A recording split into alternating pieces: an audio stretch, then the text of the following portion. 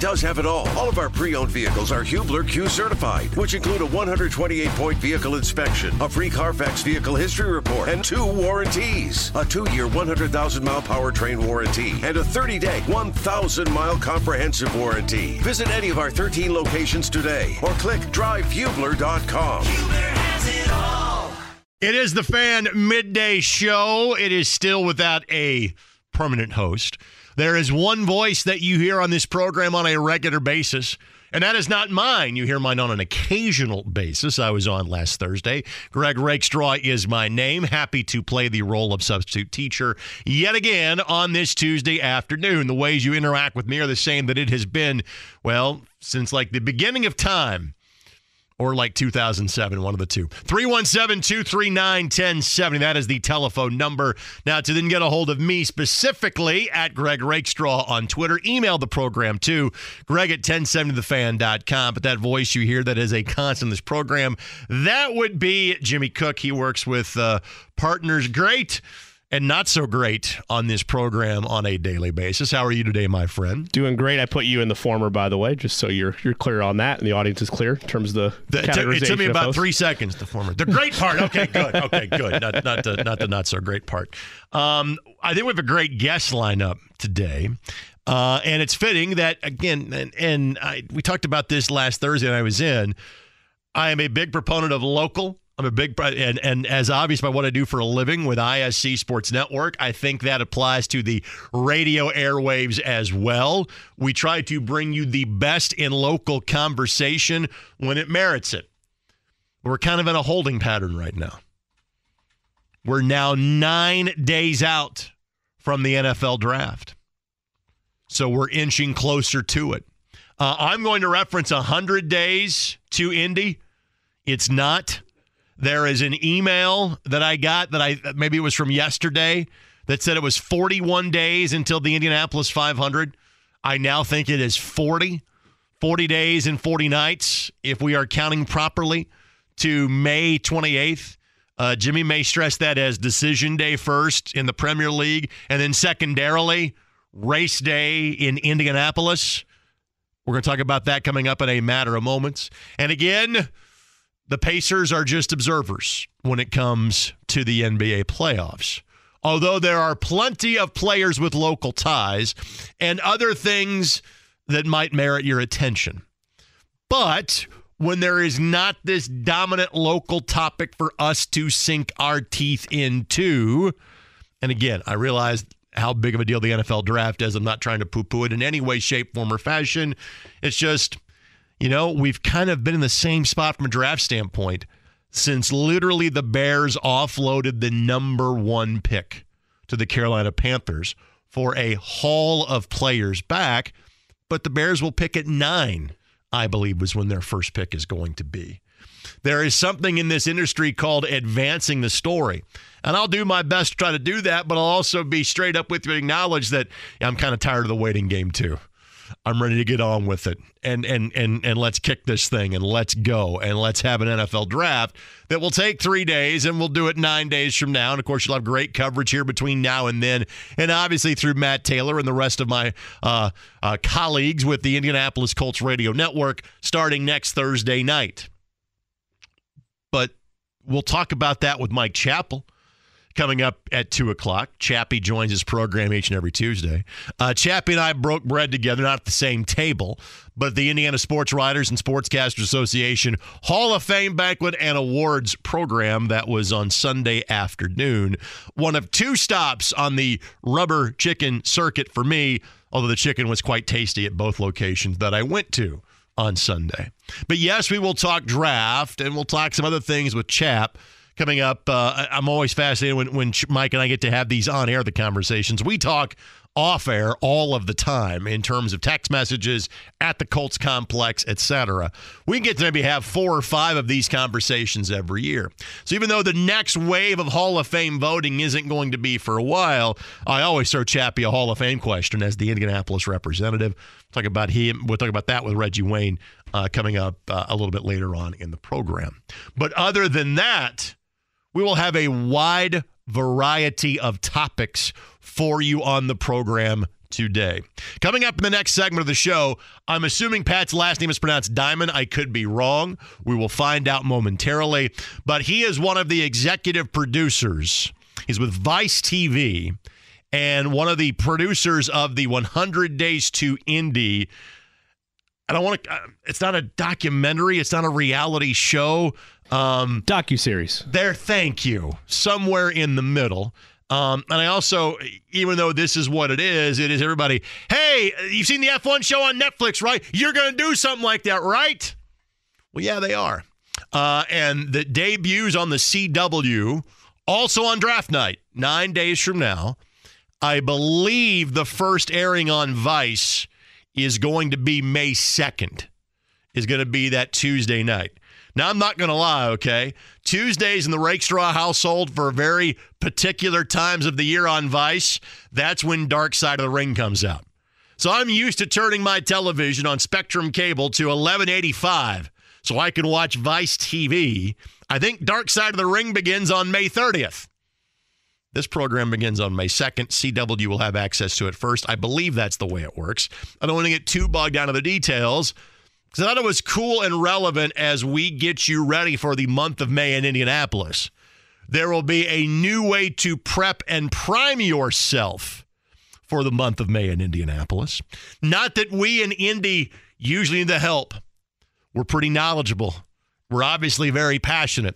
We turn out by the hundreds of the thousands to be at 16th in Georgetown and share this wonderful communal experience with each other that obviously we as this radio station have been privileged to be a part of for the last 8 decades, and in this building to provide it to you in exclusive fashion for the last 2. And I have been honored to be a part of that for each of the last now 10 years, and that will continue, by the way, coming up this May. You will hear me hosting the post-race show here on The Fan, and you will hear me as you're going to the track on race day. I'll be a part of the morning public address announce crew at the Indianapolis Motor Speedway as well on May the 28th, and I'm super stoked about that too.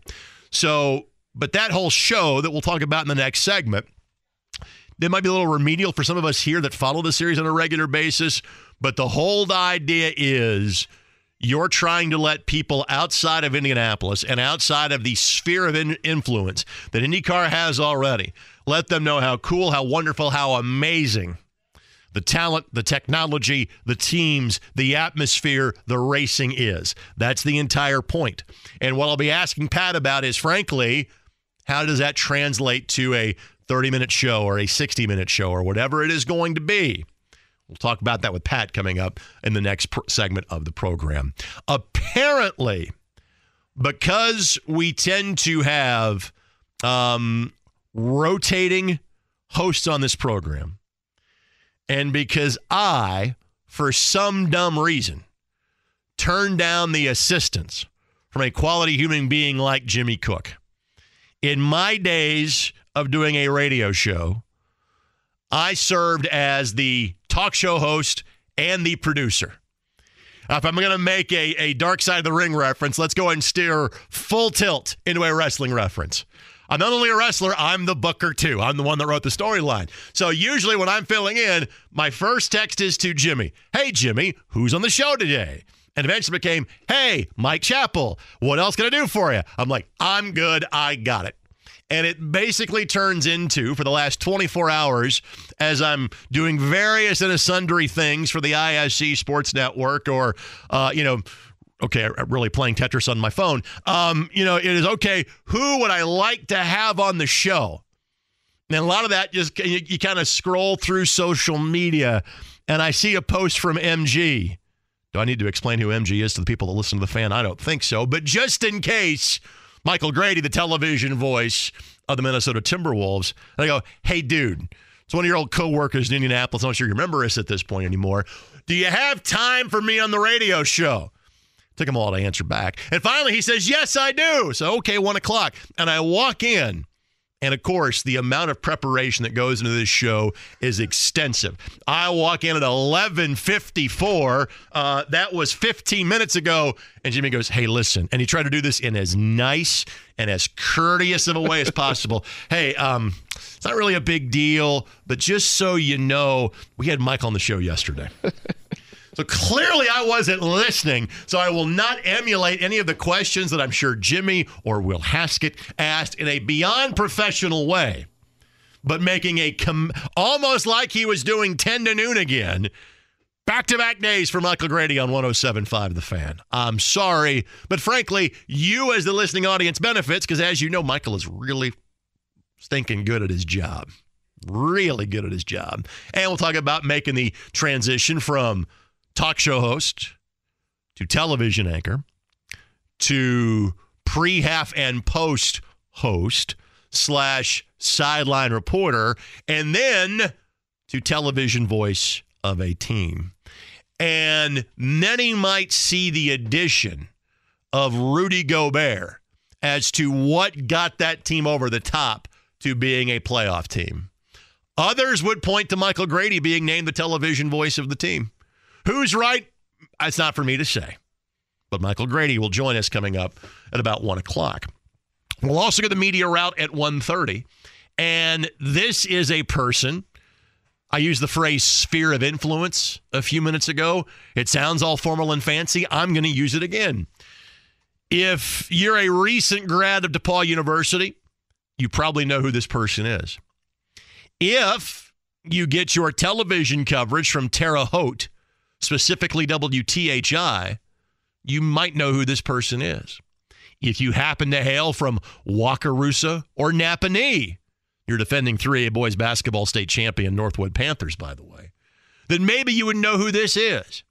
But if not, you probably don't. His name is Dominic Miranda. You'll be seeing him on your television screens on a more regular basis. He was just hired to be the number 2 sports anchor / reporter at WTHR behind Dave Calabro. Dominic also happens to be a former intern of this radio station, dating back to the days of when I was the program director.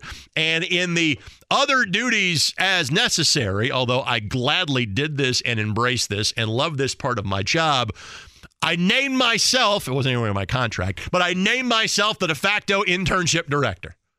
We had like a schedule and meetings and everything. It was fancy. Dominic Miranda is one of my former interns, and now he's got a pretty prestigious job. Not bad for his third job in television. He's not that far removed from being a DePaul University student. So when I texted Dom, I said, 1:30 today. He said, for what? I said, just call me and we'll figure it out. So Dominic Miranda coming up at 1:30. And the other guest that we're going to have in the program today also got this from social media as well. But you probably know her as one of the all-time greats to ever play basketball at Indiana University on the women's side. I have a unique Southern Indiana / Kentuckiana connection to her that I'm sure that Grace doesn't even know about. Grace Berger, 7th pick in the WNBA draft. Newest member of the Indiana Fever, along with Aaliyah Boston and like the 5 other players that got drafted by the Indiana Fever last week. They had a bunch of picks in the top, and hopefully that will not happen again because of the great influx of talent. So Grace is from Louisville, and so she literally has gone from Louisville to Bloomington to Indianapolis, and I guarantee you ticket sales have gone up for the Indiana Fever because she is on the roster. Good news is she can actually play as well, which means that ticket sales will continue to go up for the Indiana Fever.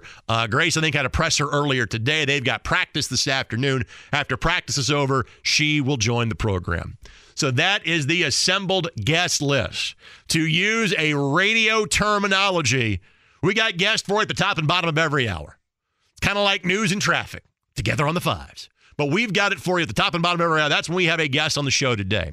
When we don't have a guest in the program today, that's again when you can call the program. 317-239-1070. Tweet to me anytime at Greg Rakestraw or email the show, greg@1070thefan.com.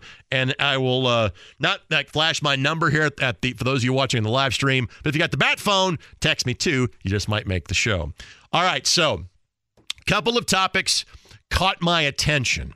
knowing I would have an opening monologue as the way our clock tends to be formatted, or knowing that there was kind of a lot of interesting guests. And if it's interesting to me, I hope I make it interesting to you in terms of our conversation. But in terms of like this dominant topic, I have to hammer home the opening segment of the show. I'm not feeling it right now. But a couple of things that caught my attention. One, and this one actually just happened this morning. In fact, I think it maybe just got released a few minutes ago. But Damar Hamlin has been medically cleared to play for the Buffalo Bills. His heart stopped in the field on January the 2nd on Monday Night Football just down the road in Cincinnati. And what was really a showcase game and clearly was like the highlight of the Monday Night Football season. Let's face it, in the 3-4 channel era, and this is well before Mr. Cook was, walking the earth, in the 3 or 4 channel era, man, Monday Night Football was appointment television. And this is before, right as I began to walk the earth, let alone the young whippersnapper across the room from me. But, Howard's halftime highlights. I remember Howard Cosell on Monday Night Football. I don't remember Howard's highlights on Monday Night Football. I know of them, but I don't remember tuning in to watch so I could see, the other 11 games that took place in the National Football League the day before. Monday Night Football used to be appointment television. It is still one of the most rated television shows, most highly rated television shows, I could say. I'll butcher this number, but it's something like 89% of the highest rated television broadcast every year are National Football League games. Seriously, that which is why that it's on ESPN, and there's a second cast on ESPN too, and sometimes those games are on ABC. You get my point. But it's still rare, unless the Colts are playing, that I go, man, I got to work my schedule around Monday Night Football. I want to sit down and watch that game. Bills and Bengals was that game. I was looking forward to, hey, I don't have much going on. Obviously, we knew by that time Colts were going to be a playoff team. This is kind of a really cool kind of precursor of what the playoffs are going to look like. This is great. And I kind of got to the game late. And they're showing this really wide shot of the field. And then you hear the tone of Joe Buck's voice. And God bless the ESPN production crew for not giving you the close-up shot. That's kind of standard industry procedure. If there is a significant injury, you kind of back away and not try to sensationalize what is happening. And I know looking back at it 3 months later, there was some information that got passed along that, as happens on live television, sometimes wasn't the most accurate. I don't think there was anything malicious in that. It's just the nature of trying to fill when there's nothing new. I used the phrase advance the story earlier. I hope that's water under the bridge. Certainly I view it in that direction. But I bring this all up because his heart stopped on the field. Because of a hit, a legal hit in the National Football League, his heart stopped on the field. And 3 months later, he has been cleared by 3 different medical experts to resume his NFL career. It's wonderful news. And it's also fair to say, hey, should you be doing that? It's a fair question to ask.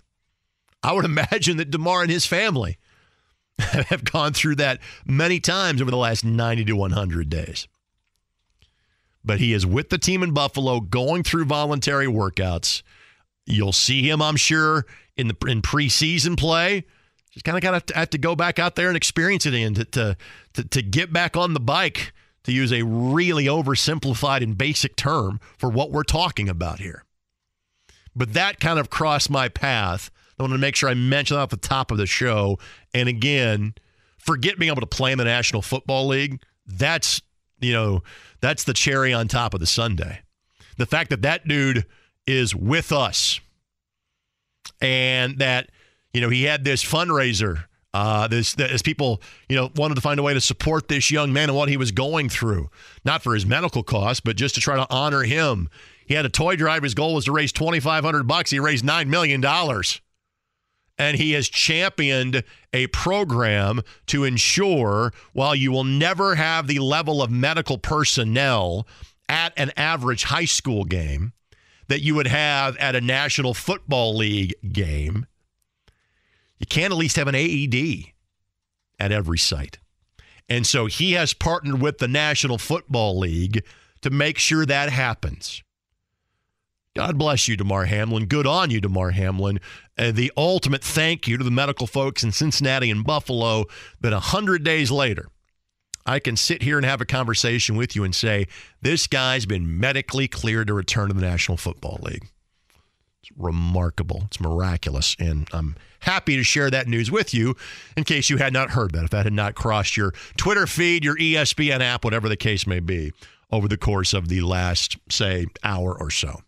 But the other thing that struck me in watching sports last night, and I'll admit to you, because of the amount of sports I broadcast on television, the internet, radio, etc., like I'm not always one that's going just to plop myself down in front of a couch or in front of a television on the couch just to be locked in, kind of in a different phase of my life. Then it hits me like about 9 or so. Hey, dude, you're on the radio tomorrow. You're talking for 3 hours. You better have a working knowledge or understanding of kind of as to what's happened in like the NBA playoffs to converse about it with some degree of intelligence in this here format. So much like Charles Barkley, I didn't pay much attention to the opening game between the Brooklyn Nets and the Philadelphia 76ers. I know the Sixers won it. I know that Joel Embiid had 20 points and 19 rebounds. I also know that the Brooklyn Nets traded away like half their team in midseason, and they somehow ended up as the 6th seed. But, Charles told you on, God bless him, on the NBA on TNT that, hey, there's 3 series of the East. You don't really have to worry about the start. Basically, focus on Knicks and Cavaliers. Put all your attention out west. So, because of the time of evening that it was and the amount of caffeine that I gave myself to be functional yesterday, I was awake until 12:30, 1 o'clock to watch the dying embers of the Sacramento Kings and the Golden State Warriors. And in watching that game up until a certain point, a couple of things struck me. First of all, on the Kings standpoint, it has been so long since they have been in a playoff game. It has been so long since, frankly, they have been on my television screen for any reason. I guess I think of things like a play-by-play guy in my head without even, it's just muscle memory. I identify players with numbers or players where I think they are going to be. And for a moment, as there was a drive and kick by a member of the Kings, I expected Mike Bibby to be the guy that was catching and shooting from the 3-point wing. I saw a guy wearing number 15, and I go, oh, that's John Salmons. He hasn't played in the league in 15 years. That's how long it's been since the Kings had, actually maybe 10 years for John, but you get the point, okay? It has been a while. So being from a smaller market, I made myself watch the Bucks and Suns in the NBA Finals 2 years ago because I'm like, dude, okay, it's not a major market team that's going to win this. Watch this and enjoy it. And I did. So it has been, I believe, Jimmy, since 2006, since the Kings were a playoff team. I think that's the 17-year itch that has been scratched by the folks in Northern California. And then obviously it's literally the team just down the road. It's the team that has won so many championships. It really is great theater. Then the next thing that struck me was Pacers fans. Are we happy for Domantas Sabonis? We should be, right? We happy that he played here, led the team to a couple of playoff appearances, but can never get over the hump. There was kind of that ceiling around 45 wins that this group was going to accomplish. He goes there. He's getting votes for first and second team All-NBA. They end the playoff streak. We should be happy for him, right? Because we're happy that Tyrese Halliburton is here. We wouldn't change that deal, would we? I mean, I'm literally not trying to be that guy that stirs the pot on talk radio. I think Tyrese Halliburton is wonderful. But there's a part of me watching that goes, I want to be happy for him, but maybe a little bit I'm not, because he should still be here. I was going through that in my mind watching that. But then all that got wiped away because Draymond Green does Draymond Green things. And I finally get to talking about that dude, as I know I need to get to a break to get to our first guest on the program. But like any time over the last 10 to 12 years, you could basically say, and both these things can be true. You can talk about Draymond Green doing the little things that helps his team win, and that he's the bad guy and every team needs a little bit of that. You can also say he's a jackass, okay? Both those things can be true. It doesn't have to be one or the other. Because trust me, I was kind of leaning towards the latter in watching it last night. And we'll talk more about that later in the show. But we will make the left turn. You see what I did there? Indianapolis 500, broadcast professional, or something like that. 100 Days to Indy. Not really. But that's the name of the show. We're going to tell you about it next. 93.5 and 107.5 The Fan. Whether it's audiobooks or all-time greatest hits, long live listening to your favorites. Learn more about Kisqali Ribociclib 200 milligrams at KISQALI.com and talk to your doctor to see if Kisqali is right for you. It is the Fan Midday Show. It's Greg Rakestraw hanging out with Jimmy Cook and hanging out with you on the telephone lines at 317-239-1070. Interact with us on Twitter at Greg Rakestraw. Email the program to Greg at 1070thefan.com. For the first of 5 times today, we have a fantastic guest lined up for you. He is the director of the 100 Days to Indy series that is about to make its debut. He is Pat Dimon with Vice. You can catch it on both Vice as well as the CW, which means Wish TV here in Indianapolis. Pat, thank you for the time. How you doing today? Doing great. Thank you guys for having me. Really excited. Of course. So obviously this is about to make its television debut next week. How long, though, has this project, how long has the work been going for this for you in earnest, if you will? Since I'd say December, I came into Indy, met a lot of the drivers and the teams, and obviously everyone that works at IMS, and everyone's been really great. So I'd say, yeah, I think first week of December, we kind of came in, laid out all the groundwork, met everyone, and got to work basically from there. What do you want people to know about this show before they view it for the first time next Thursday? I think it's a show for obviously the diehard fan, but then I think it's a show also for, the adjacent fan, or they know someone that's a fan, they'll really like it. And then someone that is just kind of it's a sports fan in general. It kind of gives you a lot of the behind the scenes access to the teams and to the drivers and their inner circles. And then obviously it's got all the kind of heart-pounding action from all the races. So it's got a little bit of everything, a little bit for everyone. Again, Pat Dimon, director of 100 Days to Indy, joining us here. Greg Rakestraw with you, 93.5 and 107.5 The Fan. How much do you know about IndyCar before beginning this project? Very limited, which sometimes I would argue is helpful in some of the, I work in this space a lot. And so sometimes it's helpful to not be too ingrained in who the athletes are and what the sport is. You kind of come in with a little bit of a clean slate with no kind of preconceived notions about, maybe storylines or certain drivers. So you come, my team and I, we all been doing this for a long time for a variety of sports. And so, we kind of come in, eyes wide open, and it's been a really kind of an amazing sport to kind of sink our teeth into and get an idea of, what makes these guys tick. How there's so much technology and so much hard work behind the scenes that goes into it that obviously the diehard fan knows, but the casual viewer doesn't know. And so that's been really interesting for us, is just to kind of get a peek behind the curtain, not really knowing anything about the sport beforehand. Well, frankly, as a storyteller, if something piques your curiosity, then you have that ability to expound on that and show people why this is unique, why this is different. And so it's the right sort of idea to have going into a project like that. So there's things you didn't know that you didn't know when this started. What was kind of one of those first like light bulb moments, aha moments, or something where you go, I never thought of that, but then it seems simple once somebody said or explained it to you. What was one of those first moments like for you in this process? Well, I think, first of all, I first day I was out there, Will Power gave me a ride around the IMS track in one of the pace cars. That was an immediate, if anyone's doubting whether this is,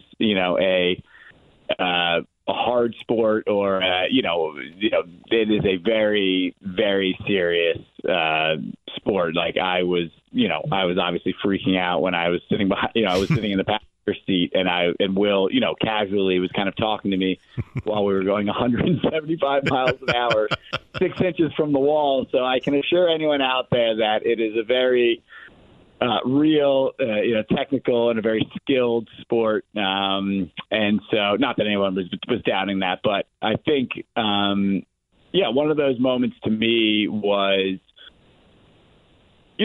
these drivers are such, they're obviously the top, X in the world, and it's still great to just kind of see them open up to our team and to our cameras and kind of let the world in to kind of see, behind the scenes with them, even though, they're obviously rock stars and they're huge athletes, but it's great to see them kind of off the track and kind of see they're all really, everyone that I've met is gracious, humble, hardworking, driven, very, just uber professional. And so that to me is a really is a great environment to work in. Again, Pat Dimon, Vice Media, joining us. Obviously, 100 Days to Indy starts next week. CW Vice will have it as well. And again, I frequent both of those channels here locally in terms of both Wish TV as well as Vice. It's 93.5 and 107.5 The Fan. It's easy for someone at the beginning of this can kind of look and say, okay, here's the defending 500 champion. We're going to talk to him. Here's the defending IndyCar Series champion. We're going to talk to him. Here's the powerhouse teams. But as you then get to know these individuals, obviously kind of how guys work with you and the interviews you have with them, you kind of say, okay, that's somebody whose story I want to showcase more. So who was somebody that kind of their personality, what they had to say, kind of reached through the camera and grabbed you? Is there a driver that description immediately comes to mind in your mind? Well, I think, listen, you have the top driver, the top athletes in every sport, and those are kind of the obvious, stories to kind of tell. And then obviously, not that these guys aren't all great drivers and, the margins of winning are, hundreds of seconds, but, then, some of the guys maybe that aren't doing as well this year or haven't done as well in years past. And then their stories, I would argue, are kind of just as interesting and just as important. For example, we interviewed Augustine Canapino last week, who's got a really amazing backstory. Obviously, Stephen Wilson, who's got a really amazing backstory. And I think a crowd favorite is probably like a Connor Daly, just because of, he's kind of bombastic and, his backstory at the IMS. So I think it's those kind of stories that we're also going to tell that have caught my eye in just being really kind of fun for a fan, obviously, that doesn't know the diehard, as much as the diehard, the average viewer. And then obviously you have like the Tony Kanans of the world, who's obviously retiring. That's a story that we're going to tell.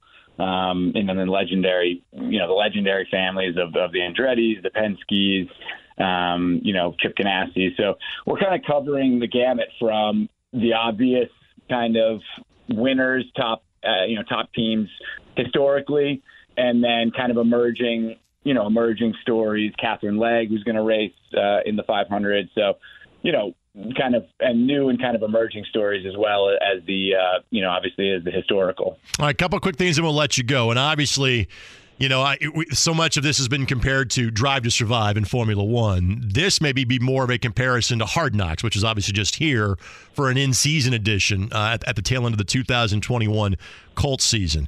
How much of this is stuff, I don't want to say it's already in the can, but kind of feature-driven. You say, hey, this person's going to be in episode 1. This is in episode 2. But knowing that it's a very active month locally as this show is going to continue to progress, how much of Grand Prix weekend and qualifications are you trying to work into episodes as we get closer to race day? Yeah, so agree totally. It's way more the 24/7 Hard Knocks format where basically we're shooting and it's going into edit, the day, the day, right. 2 days, 3 days after. It's going right into that episode. So we kind of we have to, we had some pre-production about, obviously before the races started, about who and how things might work out, but we are really letting some of the results guide us now, just as things kind of shake out about, who's maybe doing well, who's middle of the pack, who may be struggling. And then, we kind of let that be our North Star a little bit for the middle and latter episodes. But yeah, basically everything you're seeing is we are filming that week at the races. And then obviously all of April and then May, whatever we're filming is essentially turning around for the latter episodes, episode 4, 5, and 6 in the series. All right, before we let you go, first one debuts next Thursday. What do you want our listeners to know about episode number 1? Episode 1 it's phenomenal. It's it's a look at like I said earlier, it's kind of a look at the bigger, more historical teams right off the bat, just to kind of set the stage for the season and give the viewer an idea of who we're following and how we're doing it.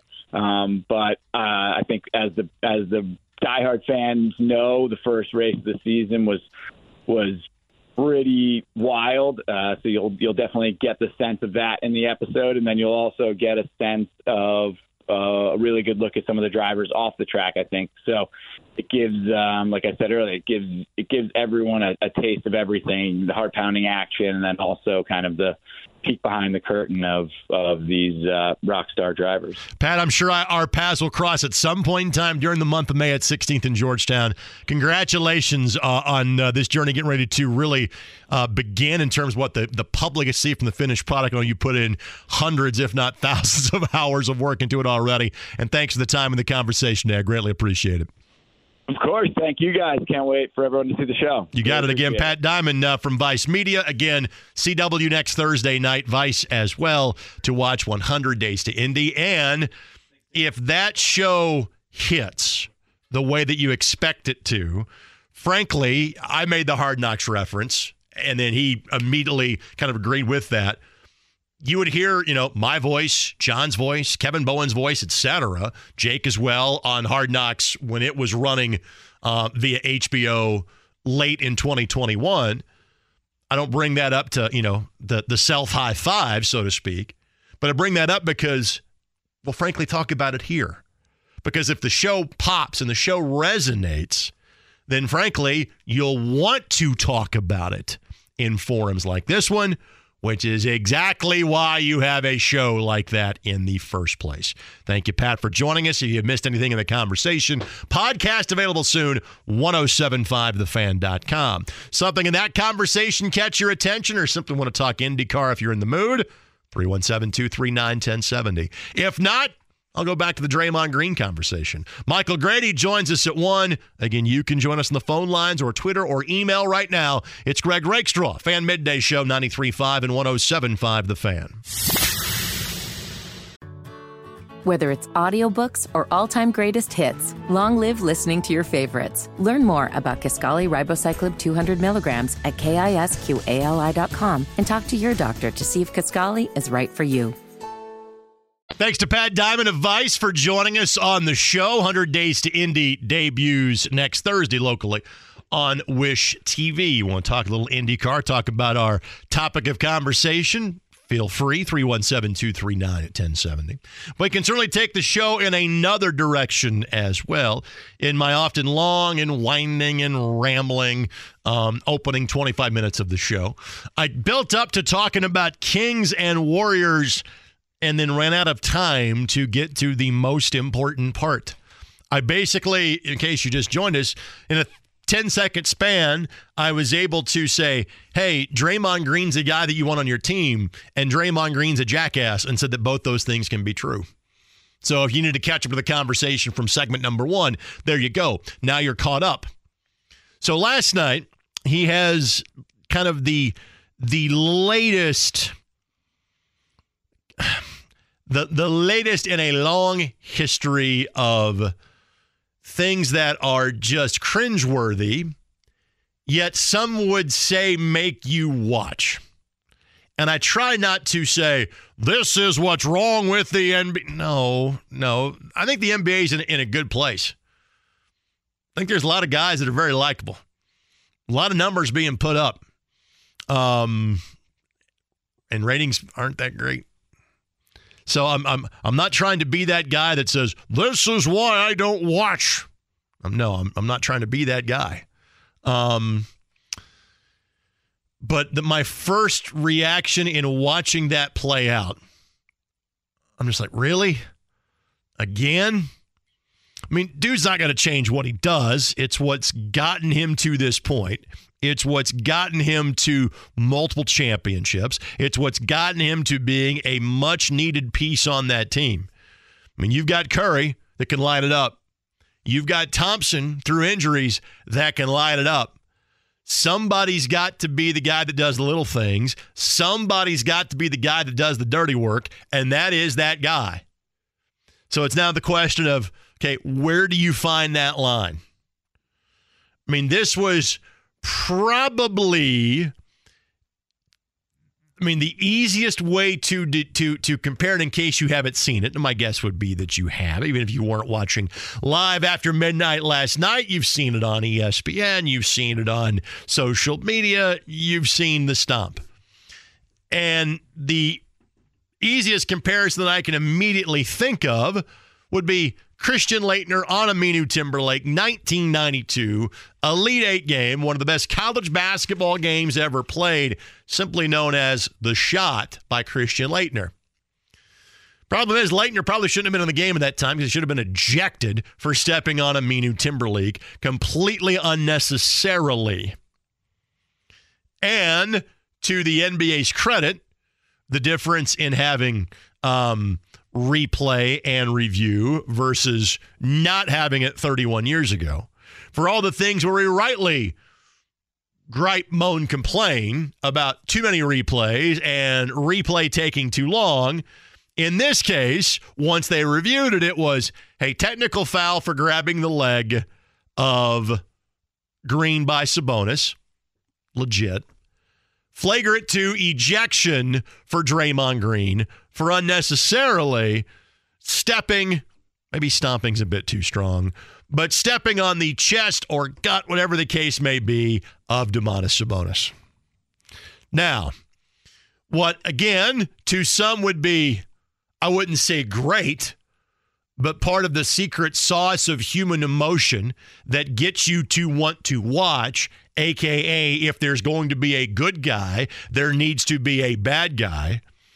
I thought just as bad as the step on Sabonis was then he wasn't going into the crowd, but he was clearly hamming up the response from the crowd, was feeding off of the response from the crowd and encouraging that.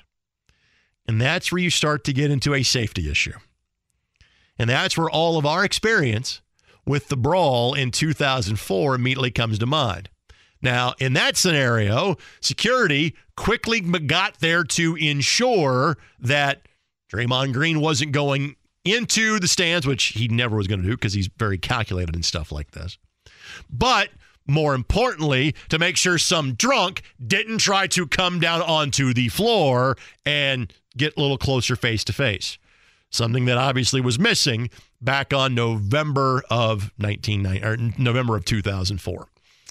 But part of me's like, dude, it's just like he's a story that we should want to respect. Second round pick has found a way to make himself relevant, important, a key cog in a multi-time championship team that frankly has revolutionized the way the game has been played. Okay? It should be a largely positive story about Draymond Green. Yet when you think of him kicking LeBron James and altering, they've won multiple championships, probably would have won one more without that one in 2016. And was last night's on as big of a stage or as bad as that? No. But it's just kind of the latest installment of, really, with Draymond Green. Like, is that necessary? Need to do that? And again, for some they're saying, yes, you need to do that because that's what makes people like me talk about the game 12 hours later. As I'm watching, I'm like, dude, I've seen this script before. I've seen enough of that. That's what makes me want to root for these. I'd be rooting for the Sacramento Kings anyway, just because, you do something successfully for a long enough time, we're going to tend to root against you anyway. And we've hit that point years ago for the Golden State Warriors. But now with that, you give me even more of a reason to root for the Sacramento Kings in that series, let alone the fact that you've got a former Pacer playing in that game, or the fact you've got a former Indiana Mr. Basketball playing in that game as well, in terms of Trey Lyles, who to age all of us is now in his 8th NBA season. A completely different type of really when I say something like that. So that series, now like all of them the first round do, give them a couple, 3 days, they will get back at it. Not tonight, but tomorrow night, the series featuring the Minnesota Timberwolves will get back underway. And the man that will have the television call, I'm assuming, back to Minneapolis, well, he's a guy that used to sit in this very chair from 10 to noon every Monday through Friday. That would be Michael Grady. He's going to join the program, apparently for a second day in a row. After that, Dominic Miranda, new reporter of Channel 13. Mike Chappell, formerly of the Indianapolis Star, these days of CBS 4 and Fox 59. The Dean, who will be entering his 40th year of covering the Indianapolis Colts. I'm sure I'll ask him about that coming up later in the show. And the second first-round pick of the Indiana Fever, the 7th overall pick, and, of course, already a local legend. But to me, the ties of Aaliyah Boston and Grace Berger to Tamika Catchings and Katie Douglas are impossible to ignore. Grace Berger will be joining us coming up a little bit later on in the program. Greg Rakestraw, Jimmy Cook, and you when you feel like joining the show at 317-239-1070. On Twitter at Greg Rakestraw. Email the show, Greg at 1070thefan.com. Michael Grady joins us next. Fan Midday Show. Whether it's audiobooks or all-time greatest hits, long live listening to your favorites. Learn more about Kisqali Ribociclib 200 milligrams at KISQALI.com and talk to your doctor to see if Kisqali is right for you. Jimmy, you did not get the memo. This is supposed to be Mark Morrison, Return of the Mac. That is supposed to be what plays. Michael Grady onto the program. I would assume your musical tastes on that song have not changed since you left Indianapolis, my friend. Not one bit. Not one bit, brother. It is good to have you back on the show, my friend. How you doing? I'm doing well, Good to hear your voice. Good to chat with you a bit, Greg. All right. So, first, obviously, you've been on the NBA grind now for a few years, whether it's Pacers PA, whether it's Nets pre, half, and post. But to be the voice of a team, it's obviously a dream. What's the experience been like so far? From a storytelling standpoint, it's been terrific. The last thing you want is boring, and this Timberwolves squad with the Gobert situation, Towns injury, Anthony Edwards emerging, as just a young 21-year-old as an all-star, right down to game number 82 with Gobert punching Kyle Anderson in the chest and McDaniels punching a wall and breaking his hand. It's just been drama-filled, and again, from a storytelling standpoint, it's been fun. It's what I've wanted to do from junior year of high school at Warren Central, and so to have this opportunity, man, it feel really blessed. And in judging by Facebook photos, it looks like you found a new best friend in Jim Peterson. Yeah. Well, your partner better be your best friend. You're working together for 82 games. You're flying on the plane together. You're having dinner. You're traveling, all this stuff, and that relationship is an important one when you talk about play-by-play in color, and the way that he and his family welcomed me and mine coming to Minnesota after he had worked with his previous partner for 10 years. He's been with the organization for 25 years. Just a terrific guy. So no, that friendship is genuine. That's my guy, and we've been having fun all season. You talk about the family. Obviously, that required a move from Brooklyn to the Twin Cities. How are they liking life up in the north? Well, my stepson is a senior in high school. He's wrapping up his senior year, so they remained in the New York area while he wrapped up his senior year. Didn't want to displace him. Of course. They've been doing the flying back and forth thing all season, meeting me in Minneapolis sometimes, meeting me in other cities other times. He had a spring break last week, so he was able to go to the playing games, and they'll be back this weekend for games 3 and 4 in Minneapolis. So it's been a lot of frequent flyer miles, taking advantage of that during the season, but it's been great.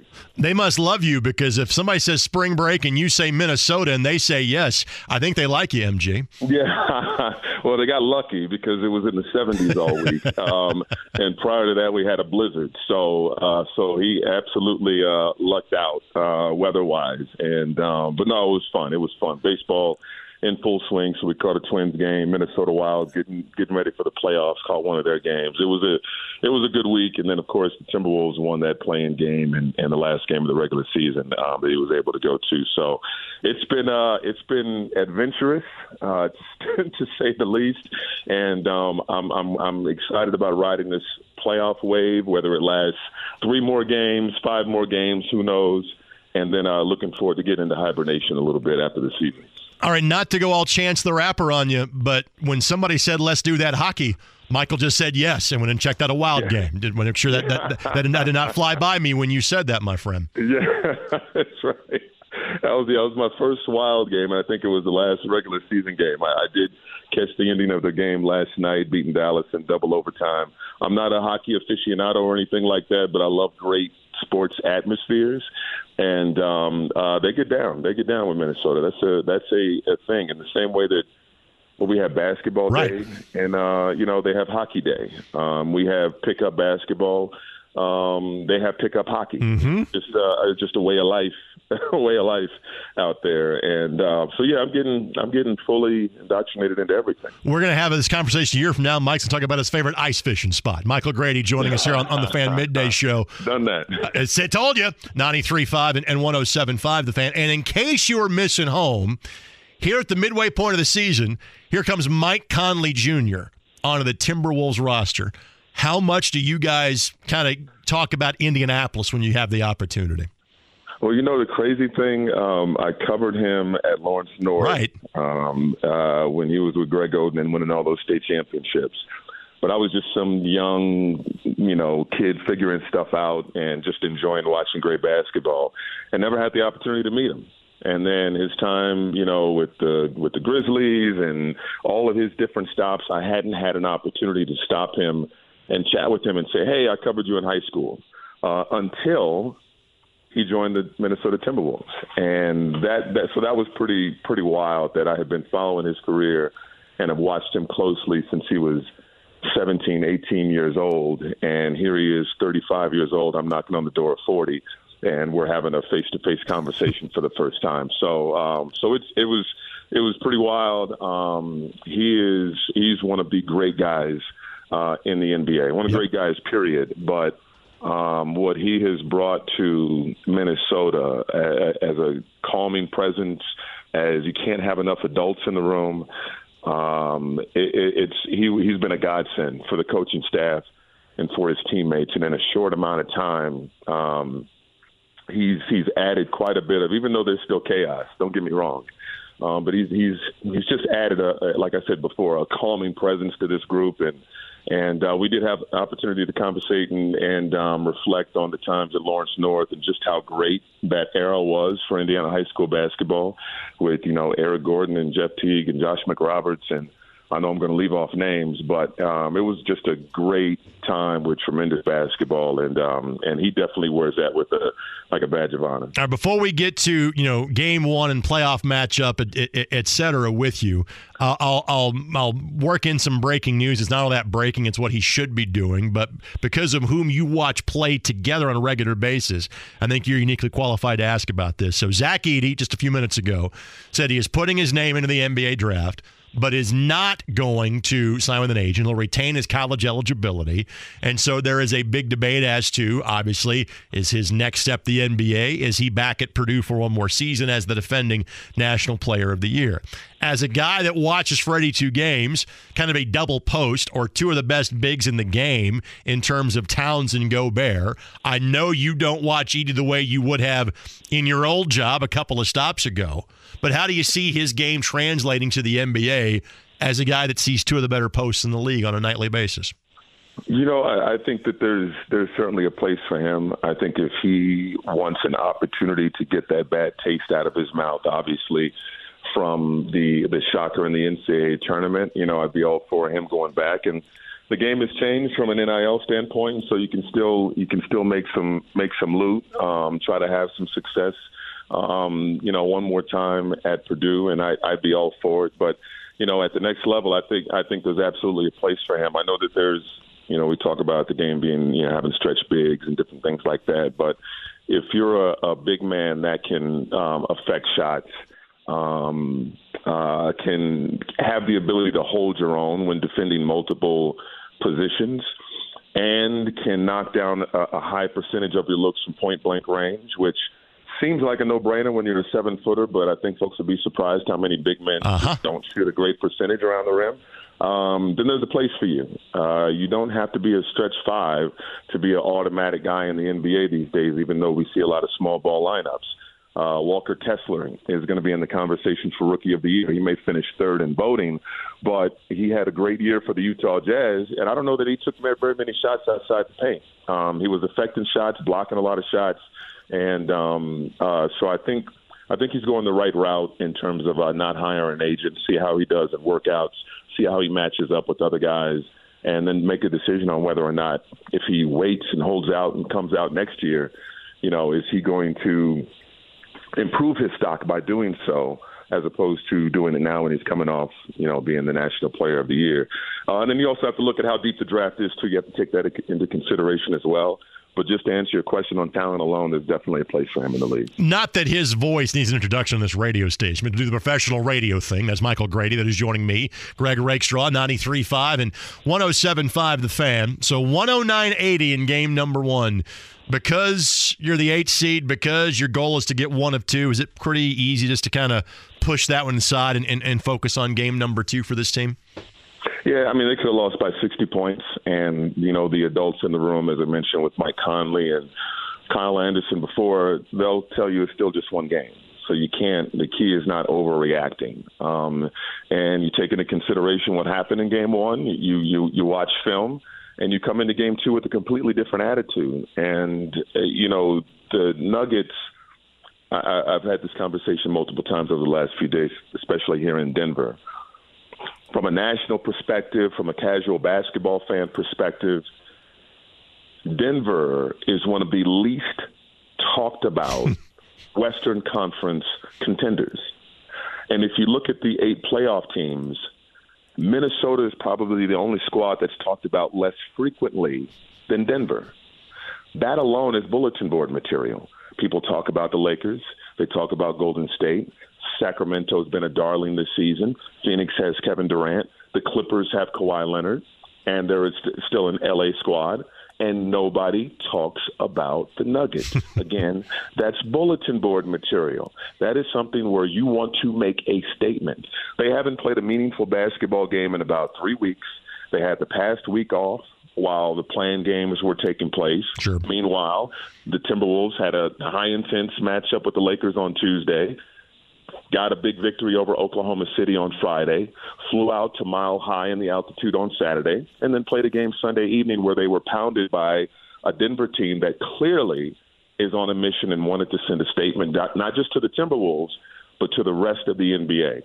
Now, if you're the Timberwolves, you lick your wounds, you have 2 days off, and then you show up on Wednesday with a completely different attitude. They couldn't hit shots. They really struggled from the floor. They couldn't get back in transition. They looked gassed in that ball game.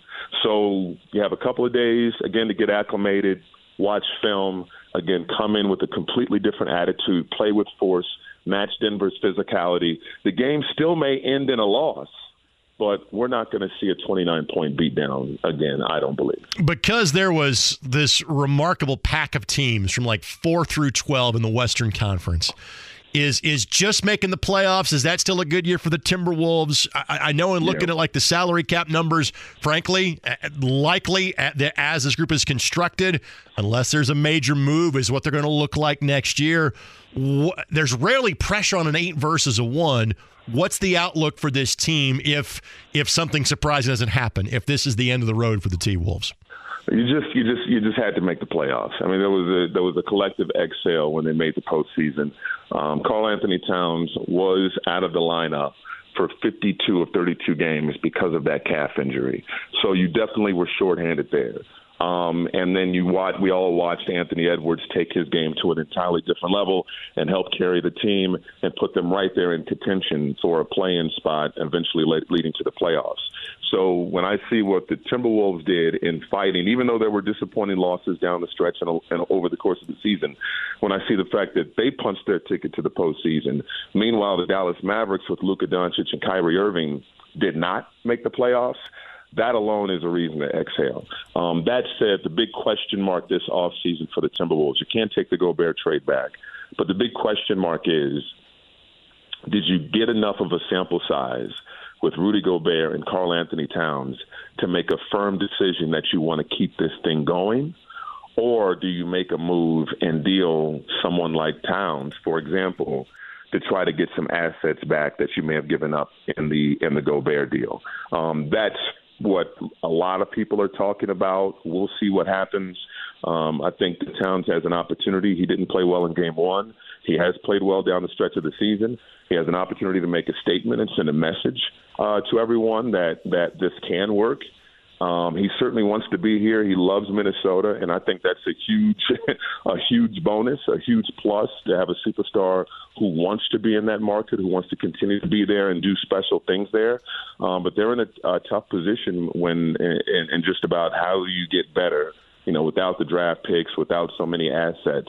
It'll be a very interesting offseason for Minnesota. Couple quick things before we let you go. Obviously, you're busy. You're traveling. You've got a family.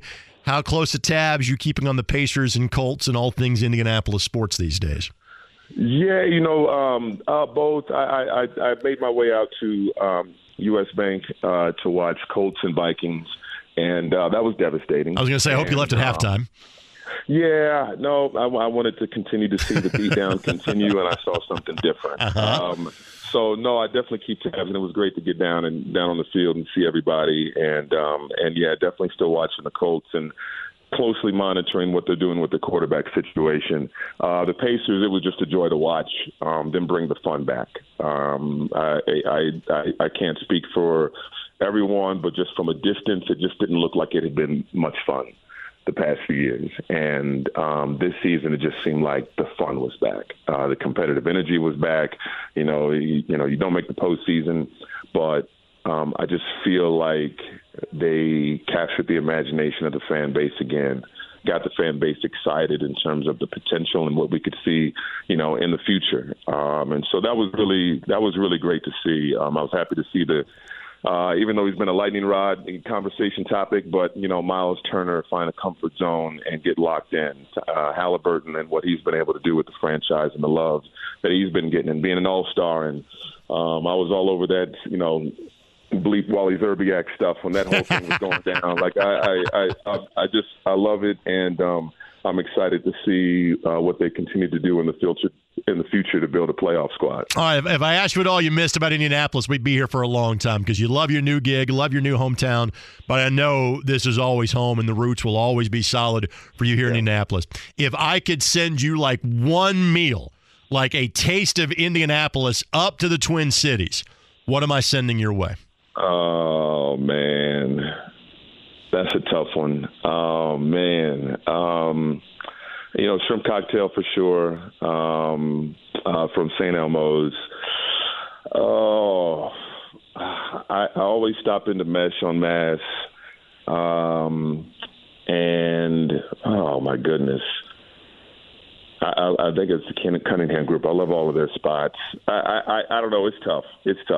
Now, you realize we start with the shrimp cocktail and we just go from there. I was going to say, you realize now that you're in a spot where you could probably, because I'm sure you have a bunch of these just lying around, framed 8x10s of yourself and sign them. But now you have reached that wall of fame status at St. Elmo's, where if you send one of those to Bryn Jones, he puts it up. And he probably gives you the Jim Nantz treatment and sends you some shrimp cocktail on dry ice, Augusta style, the way Jim Nantz would like it. I think you've hit that level there, MG. I don't know. I won't believe it till I see it. But that would be a big time moment for your boy. That would be. All right, I'm firing off the email to Bryn as we speak. My friend, I'm so happy for you. Thanks for making time for this show for a second day in a row for a second different host. Enjoy some downtime in Denver, and we'll catch up off the air real soon, man. So happy for you, buddy. Anytime, my brother. Anytime. Appreciate you, Ray. You got it. Michael Grady, again, joining us on the unnamed guest list hotline. Thanks, MG, for being on the program. James, what from an NBA playoff standpoint, since we got a few minutes before we get to our next time out, from an NBA playoff standpoint, what would you like to talk about?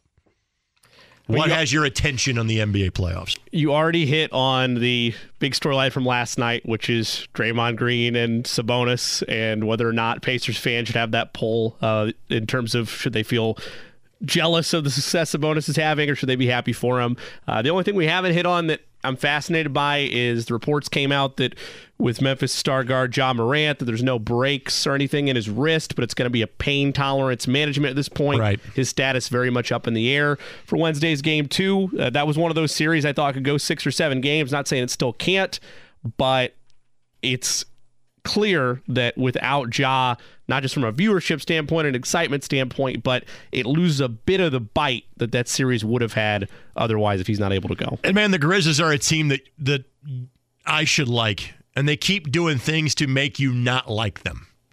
And obviously Ja Morant leads of that group. But Jaren Jackson Jr. from Indianapolis, Park Tudor School through his junior year, named the NBA Defensive Player of the Year. Desmond Bain, the pride of Seton Catholic High School, and then TCU. John Conchar.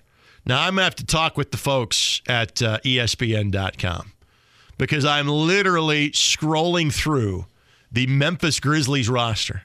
And apparently because John is the only IPFW when he played, now Purdue Fort Wayne player, to play in the NBA. Like, if you literally go to the ESPN.com Memphis Grizzlies roster and you start scrolling up and down, every player's alma mater is listed next to their name except for Conchar. It's a dash. The only logical explanation I can think of is it listed IPFW at one point in time, and technically that's not a school. It's now Purdue Fort Wayne. So next to Conchar, it just lists 6'5", 210 dash. And how much money he makes. So John's probably not too concerned because the money that he makes, but still, it'd be nice for Purdue Fort Wayne to get a little love. Disrespectful. And, of course, Jake LaRavia, Lawrence Central, Indiana State, although he finished at Wake Forest. So there's a lot of reasons that you would like to be able to celebrate the Memphis Grizzlies. And, man, they have turned into the bad guy of their own fault very quickly. I mean, again, you would think that most, not all, when you're playing the Lakers, you go, well, see the underdog win. That's not the way a lot of people work. It's the way that my mind works. Remarkably, the Grizzlies, the 2 seed, now seemingly are the underdog. And still they're so unlikable, you can't root for them. There's also one other storyline, and maybe I should have let off with this one. I forgot about it. I saw it this morning. I'll repeat it now. Tonight, it's Suns-Clippers Game 2. Yep. The Suns are trying to avoid falling into an 0-2 hole, losing both games at home. Yep. Scott Foster, the head official. The anti-Chris Paul, versus Scott Foster. Chris Paul has lost his last 14 straight playoff games. Yikes. That Scott Foster has been the head official for. Do you think that was like some sort of like progressive insured that like Scott Foster? That way, the State Farm ads wouldn't get the same amount of run with Chris not being in the playoffs. Like Geico jumped in there to ensure that Scott Foster was refereeing his game. This was a sponsor-driven thing. Insurance game's a dangerous game. It is. That's why you have insurance. I acknowledge, like even though they all like were around 500 this year, like the Kings went from not being in the playoffs for 17 years to being the number 3 seed, and they were the champions of their division. I think they won like 48 games. It's a great story, but it also says there was a lot of mediocre in the West this year. Frankly, I wouldn't say there's a lot of sandbag in the West, but you got a lot of veteran players that have been there, done that. Obviously, the Suns make this huge trade to go get Kevin Durant. A lot of teams in the West are like, hey, we need to be in the top 6 preferably, but if that doesn't work, let's just make the top 10 because, frankly, we don't care until you get to right about now. So, like, the records don't wow you, but the talent does. But I find myself having a hard time finding teams to root for in the Western Conference. Like, I've seen this stuff from the Warriors for years. I'm good. Grizzlies and Lakers. I want to root for the Grizzlies, but they don't let you root for them. The Lakers, no, good. Thank you. Suns and Clippers, Obviously, we're not exactly fans of playoff P. There's not that struggle of I should be rooting for Domantas Sabonis, but I'm a little jealous. That discussion never gets past the infancy stage in terms of Paul George. Go Suns. And so you want to root for Timberwolves for Grady. Nuggets, the unheralded number 1 seed. It's like a couple of teams I can get behind in the Western Conference. The Grizzlies should be one of those teams, but clearly they are not. So that is a quick thought as to what the playoffs will look like in terms of the schedule as it is concerned. You've got 2 Eastern Conference games today. Knicks Cavaliers should be a great series, by far the best in the East. That's game 2. Celtics and Hawks, game 2. That is today as well. Grizzlies and Lakers, that is tomorrow. Suns and Clippers, that is today. So 3 games on the docket on the NBA playoff calendar. If you are inclined, we'll take this quick timeout. We'll introduce you to somebody new, to some of you, to most of you. You're going to see him on your television screens a lot coming up the next few weeks. We'll introduce you to him next. His name is Dominic Miranda, and he used to work in this very building. Back in a moment, Greg Rakestraw with you, 93.5, 107.5, The Fan. Whether it's audiobooks or all-time greatest hits, long live listening to your favorites. Learn more about Kisqali Ribociclib 200 milligrams at KISQALI.com and talk to your doctor to see if Kisqali is right for you. Jimmy Cook on the 1s and 2s. He'll make you some money coming up in the last segment of the show.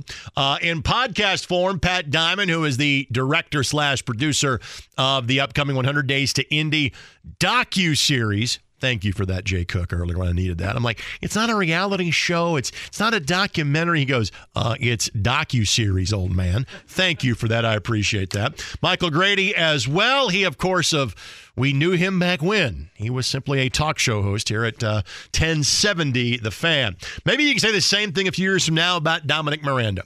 You might be saying, who's he? No, the rights thing, in case you get arrested, are not named after him.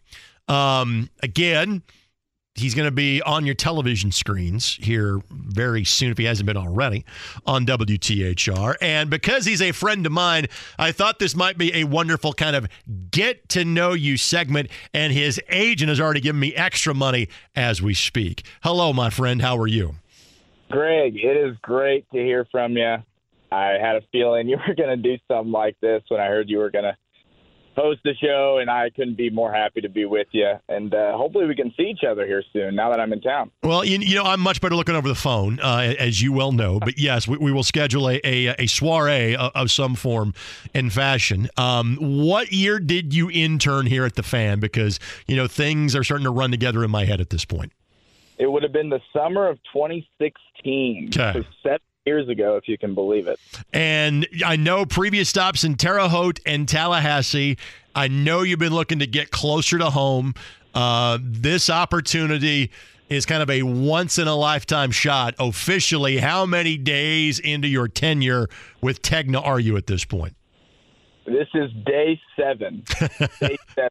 So kind of drinking through a fire hose right now. But I know, like you said, I've been loving every second of it, man. This is a whole different animal. Loved my time in Terre Haute, loved my time in the Sunshine State, but like you said, this was something I couldn't pass up, and I'm pumped up to be here, no doubt about it. All right, what have been the stories? I'm sure there's been some anchoring for you or some weekend anchoring at some point in time, but a lot of, frankly, at Channel 13, what you're doing is as much feature reporting as it is anchoring at this point. What are the stories that you have been doing 1 week into the new gig? Well, 1 week has been a lot of training, a lot of meeting people, different PR people. You know, when your coworker is the mayor of Indianapolis, Dave Calabro, which he says hello, by the way. You get to meet a lot of people and you get a lot of access you wouldn't otherwise get. So that's what basically the first week was all about. Did a nice little intro last Wednesday at the Colts complex as they started their off-season program. Today, big stuff today was Berger getting introduced to the Indiana Fever, so that will be on at 6:20. Shameless plug. I got to learn the tricks of the trade that Rakestraw taught me, so there you go. 6:20 WTHR tonight, Berger. So that's kind of what we're looking at. It's going to be a lot of draft. I'll actually be heading to the draft with the crew next week around Wednesday. Well, that'll be the big thing, and then it's May Madness, and I cannot wait to be immersed in the Indianapolis 500. Everyone's been telling me we're going to be running around with our heads cut off. It's going to be crazy, but I am so excited to cover that race. The only piece of advice that I gave Dom upon getting this job was you work for the station that has the race. You had better be studying IndyCar, like going back and like watching tape of like every event that took place last year. So how is your IndyCar indoctrination going so far? It's ongoing. It's ongoing and it's evolving because, yes, that was order of business number 1. And by the way, Greg gave me a lot more advice than the last time. Okay, that's the one bit of advice I hope you paid attention to. How about that, okay? Yeah, okay, we'll agree on that. But Greg's been great, so just want to tell everybody Greg is the best and wouldn't have this job if it wouldn't be for him. So big thank you to you. But, yes, I'm getting myself immersed in the racing culture. It is awesome. I'm excited to keep learning more, but certainly wasn't my strong suit. But I promise you this, by May, it will be. So we'll get there. Now I'm gonna backtrack a little bit because I missed the chance to tell a joke, and you never pass that up when you're doing your own radio show. So in terms of the things you have learned from Dave Calabro so far, what sort of hair tips has he given you in 7 days on the job? The hair tips, yes, man. Because he's been rocking that for longer than 30 years in this market. You're not follically challenged the way that I am, so maybe you can help me out. Some lessons for the masses here. What sort of hair care products does he use? Has he passed that wisdom on to you yet? Not yet. I think he just wakes up that way. So I'm not sure it needs any work. I mean, man, when you're Dave Calabro, what need you say more? But I'm trying to learn the tricks of the trade, and the hair piece is definitely not hair piece, but the hair part of it, I should say. Don't wear hair piece, but hey, we're going to get that down pat. But we'll get the right barbers to go to and make sure we're looking good for TV because that's what it's all about. All right, last stop on the tour for you before coming to Indianapolis was in Tallahassee. So whether it's from your days of covering the Seminoles at Florida State or the Rattlers, which you also covered too at FAMU at Florida A&M, give me some tips for the draft. Who are some names that we'll be hearing from guys that you saw play on the college level in your time there? We're going to hear their name coming up the next few days. For Florida State, it's definitely the safety, Jamie Robinson. That guy's closing speed is unlike anything I've seen. He's a super physical defensive back. not afraid to make tackles in the run game, so look out for him. One of the guys I would have said who would have probably been a top 10, if not a top 5 pick, was Jared Verse, a defensive end for the Seminoles. He transferred from Albany early on a year ago. And he had a heck of a season. I mean, Mike Norvell is known for the work he's done in the transfer portal. Got Jermaine Johnson the year before that, who transferred from Georgia, ended up going in the first round to the New York Jets. And Jared Verse is a name to look out for because he really surprised a lot of folks coming back to Florida State. And that's why you're going to see Florida State in the top 5 of a lot of preseason polls and a sneaky contender for the college football playoff and certainly the ACC title. Really love what Mike Norvell's doing down in Tallahassee. I feel like I came when it was kind of on the ground floor, and I left when they were just about to really burst onto the scene, and you saw that last year. But as far as Florida A&M, Isaiah Land, another edge rusher, 235 of all muscle. He is fast as can be coming off the edge, and he is going to be a great pickup for whoever gets him. Marquise Bell, who went last year from FAMU, is a safety who made the Dallas Cowboys roster, and he's been opening eyes. His first year, he was a raging success, made the roster, and really did well for them. But those two guys, Jamie Robinson out of Florida State, Isaiah Land out of Florida A&M, and maybe in the later parts of the draft, Xavier Smith as well, wide receiver, really opened some eyes during the HBCU showcase. FAMU's got a lot to offer, and credit to Willie Simmons, the head coach down there, man. Started his tenure with only 1 or 2 scouts showing up. All 32 teams represented at these last 2 pro days for FAMU, so really good stuff coming out of the highest of Seven Hills. All right, a couple quick things, and then we'll let you go. You and I would always keep touch with each other in your days in Terre Haute or as well down in Tallahassee. But the last couple of years, I very specifically got a text or a tweet from you on Monon Bell Day. I'm assuming you now have you told Calabro, hey, I've got this, I'm going to cover this game on November the 11th, or have you told him, hey, listen, I'm back in town, I may not be sober, I'm going to go tailgate, you have to cover the game that day? Have you already had that planning meeting with him? Man, those are 2 good options. I brought that up in the interview process. I was like, look, this is something that is important to me. I didn't even think about the tailgating portion. Maybe I will just pass it off to Calabro and go enjoy being an alum for the day. But that's priority number 1. It was race and then Monon Bell coverage. We got to dominate it. But I did appreciate Greg Rakestraw giving me a shout-out on the broadcast this year. That's what led me to tweet. I was like, hey, I could get on this, and that's good stuff. He followed through for me. But Monon Bell, I'm sure your listeners know about it. DePaul Wabash, it is a spectacle. I would get there if you haven't already. It's a lot of fun. And then obviously the part of that too is, hey, I could use 3 hours of airtime that afternoon on WTHR. You want to kind of grease those wheels. Let them know the game kicks off at 1:07. Like if they could tell Notre Dame to hold off to like a 4:30 kick that day, I can put the game on Channel 13. You know, a guy with the production company that has the rights of that game would love to have that conversation with you. Finally, I know that you were huge in high school football in terms of your coverage in Terre Haute. The same thing would be said in the Florida Panhandle. Your thoughts about being now a part of Operation Football as Dave's been doing that for the last 30 years? Everybody I talk to, I've shared with that I got this job, says, are you going to go up in the chopper with Dave Calabro? That's all I hear about. And I was like, well, the answer is no, they've sold the chopper. I don't think the drone is big enough for you to ride on top of, so you got to settle for the Humvee at this point, I think. I guess so, but man, everyone knows Operation Football and loves the work that Dave does.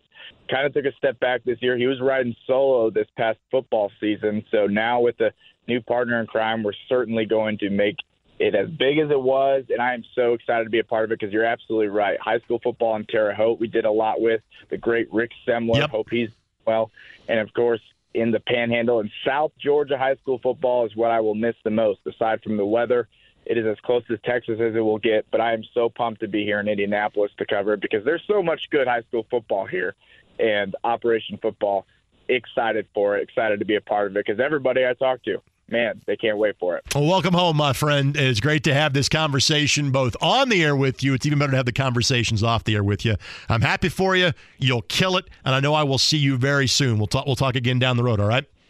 Awesome. Greg, you're the best. Thanks for having me on. Excited to see you. You got it. Dominic Miranda, again, you'll watch him on Channel 13. As he said, hey, 6:20 this evening, he'll have the profile of Grace Berger. Now, not to take away from that, Grace Berger will be joining this program about 50 minutes from now. She is slated for a 2:30 interview on the show. Mike Chappell at 2 o'clock. Nobody. Just me, Jimmy, and you in the next segment of the show. As per usual, I've come prepared with things to talk about. But if you got something you want to say, now's the time. 317-239-1070 at Greg Rakestraw on Twitter. Email the show, Greg at 1070thefan.com. We're back in a moment. Whether it's audiobooks or all-time greatest hits, long live listening to your favorites. Learn more about Kisqali Ribociclib 200 milligrams at KISQALI.com and talk to your doctor to see if Kisqali is right for you.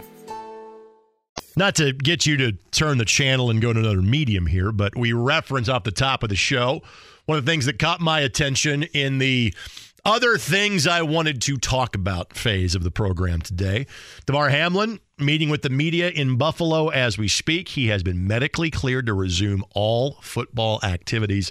Congratulations to him. And again, you cannot say this enough. Job well done by the medical professionals in Cincinnati and Buffalo that have gotten us to this point, that basically 100 days after his heart stopped beating, that he is back able to play in the National Football League. Not cleared by like one doctor, cleared by 3 different cardiological experts that say it is okay for you to do this for a living. It is absolutely amazing. In case you're just joining us past the midway point of the show, here's what you have missed so far. Pat Dimon from Vice. He is the producer, director, whatever you want to call it, of the upcoming 100 Days to Indy series that will air on both the CW and Vice.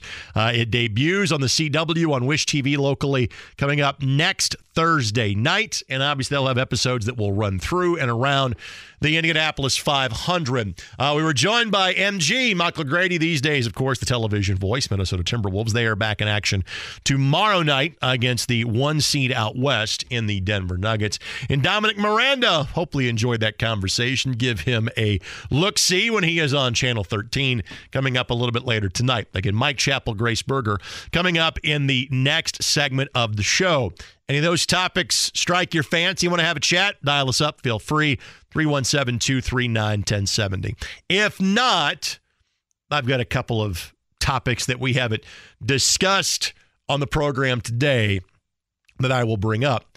Now, Jimmy, I made a quick statement about this and basically left no room for debate or discussion last week when I was doing the show.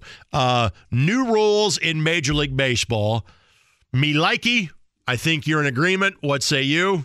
Yes. Good with all new rules. Bases, pitch count, yep, all of it. I enjoy putting my feet up and being done with a baseball game in about 2.5. Congregation says amen. There's a league that like was known as like the place where like the former major leaguers would kind of like go to play before they would get back to the major leagues like years ago, the Atlantic League.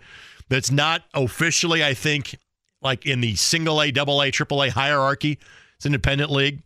MLB is basically now funding that league as like a test market. Like they are going to try out new rules there. And I think most of you know this by now, but just in case not, the rules that are largely being used in MLB now have been in place in most levels of minor league baseball for the last couple of years. But the Atlantic League is the test kitchen, for lack of a better term. So there are 3 new rules that when that league begins play next Friday that will get underway. So, Jimmy, feel free to give me a thumbs up, thumbs down on what you like.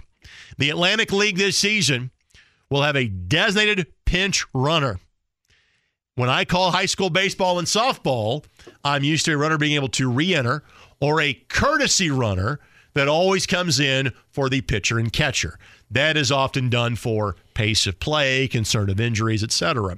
But in the Atlantic League, there is a designated pinch runner. Each club gets to list a player who is not in the starting lineup as their DPR. That player can be substituted at any point into the game as a base runner. The player who is substituted for can re-enter without penalty. So basically, if you wanted to have, the player's name escapes me, Charlie Finley, Oakland A's in the 70s, had a guy that basically was not going to play in the field, was not going to come to the plate. He was just the track guy they would sub in at some point in the game to steal a base or two and get a guy in a scoring position, and his name has escaped me all these years later. But you can basically have a guy, he's like the Freeze in Atlanta. His job is to run. Jimmy, we like, we don't like. Here for it. Okay. I'm not sure if you need to have a DPR. I like the rule in high school. I like the reentry rule in high school, so more kids get a chance to play in the game. That's kind of what it's about. I'm not sure if I like this rule in professional baseball, but it does lead to, in theory, more runs scored, which tends to be why people are going there. Although a quickly moving 1-0 pitcher's duel, I think is actually pretty good too. A take off of the rule currently used in Major League Baseball. They call it a disengagement, but basically you can throw to first base, try to pick a guy off twice. If you do it a third time and don't get him, it's treated like a balk, and that guy goes to second base. He basically gets a free pass. In the Atlantic League, you will get one per at-bat. I don't know if it's the second one that on that try, if you don't get him, you try to pick him off, he goes to second. Don't know. That's not what is talked about here. But it's one time. We like, we don't like. No, I think we've done enough to the pitchers. I would agree with that. Well, speaking of a rule that affects the pitchers, how about this? In the Atlantic League, they have what they call the double hook DH rule, which allows clubs to use designated hitter throughout the game, provided that the club's starting pitcher has completed at least 5 innings. If the starter fails to make it through the 5th, you lose the DH for the rest of the game. And apparently, not that we talk a lot of Atlantic League baseball here, I follow it on Twitter, but apparently that was in place last year. So to use a DH, your starting pitcher has to go 5, even if he is getting shellacked. If you want to have the DH in your lineup, the starting pitcher has to go 5 innings. Jimmy, we like or we dislike? Yeah, I hate that one. Okay. So you had one that you were all for, one you're like, nah, not so much. The third one you're like, for the love of God, get rid of that one. Is that a fair yes. summary of those rules? Indeed. So that's the Atlantic League. I'm not sure you care about the Atlantic League. I've got a buddy of mine, and it's not the Atlantic League. I think they're in the American Association. I've got a buddy of mine that is now the radio voice of the team in Winnipeg. I'm going to drive to Gary to watch them play their season opener on Thursday, May the 11th. They're not in the Atlantic League. I don't know why I felt like bringing it up. He's going to give me a cool hat. I thought it was nice to bring up. The other thing that I want to get to, and as I'm looking at the clock, I've got 2 minutes. So I will tease this up and try to get back to it either at the tail end of the next segment of the show, in case Mike Chappell and I don't have a 20-minute conversation, which it's entirely possible we will, or in case Jimmy doesn't give you like 37 plays of the day to try to make you money, since now we have both playoff basketball and playoff hockey that you can play. In case there's room at the back end, I'll get more into this. But there are... With yes, sir. You want to interrupt me? Yes, whenever my bat phone rings of importance, I got to share it. Eddie White said Herb Washington was the name. Thank you. I knew it was Washington. Thank you, Eduardo Blanco. God bless you. I wanted to say UL Washington. No, he was the guy that played with a toothpick in his mouth. Herb Washington. Thank you, Eddie. Much appreciated for the assist on that one. Thank you, sir.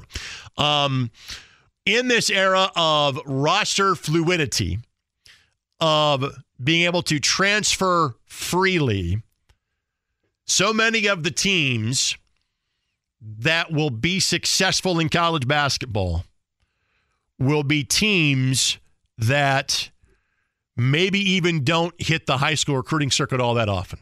I was on with JMB the last week or the week before, and he asked about that, and I said, dude, you're going to have programs that basically stop recruiting high school athletes. They are going to simply recruit guys at the transfer portal. Guys that are looking to upgrade. I bring this up because Butler, and I'm not sure this is exactly breaking news on any of these guys, but just because the press release was put right in front of me in my email, they've got 4 transfers coming in. There might be more. Obviously, things had to change at Butler. They were 14 and 18. in Thad Matta's first year. But they have 4 different transfers now officially on the roster. Pierre Brooks II of Michigan State. Jamil, I hope I'm saying his first name right, Telfort, who was at Northeastern and was one of the better players in the Colonial Athletic Association last year. They've had others like Landon Moore and Andre Screen. And so you've got one program that's saying, all right, things are not going well. We're going to dial a transfer and see how that plays out. Now, they kind of did that last year, and it didn't click. Will it work this time around? Who knows? But we're going to talk a little bit about that, if time allows, later in the program. We got to get to a break. Mike Chappell joins us next. It's Greg Rakestraw, Fan Midday Show, 93.5, 107.5 The Fan. As referenced, this gentleman and I broke bread together on Sunday afternoon. Without even sitting at the same table, because he is such a frequent visitor of the Indiana Sports Writers and Sportscasters Association banquet each and every year. In fact, I can set my watch so I get a text about 3 days out. Hey, what time should I be there on Sunday? 2 o'clock, Chappie. Just like our conversation today on 93.5 and 107.5 The Fan. How are you, my friend?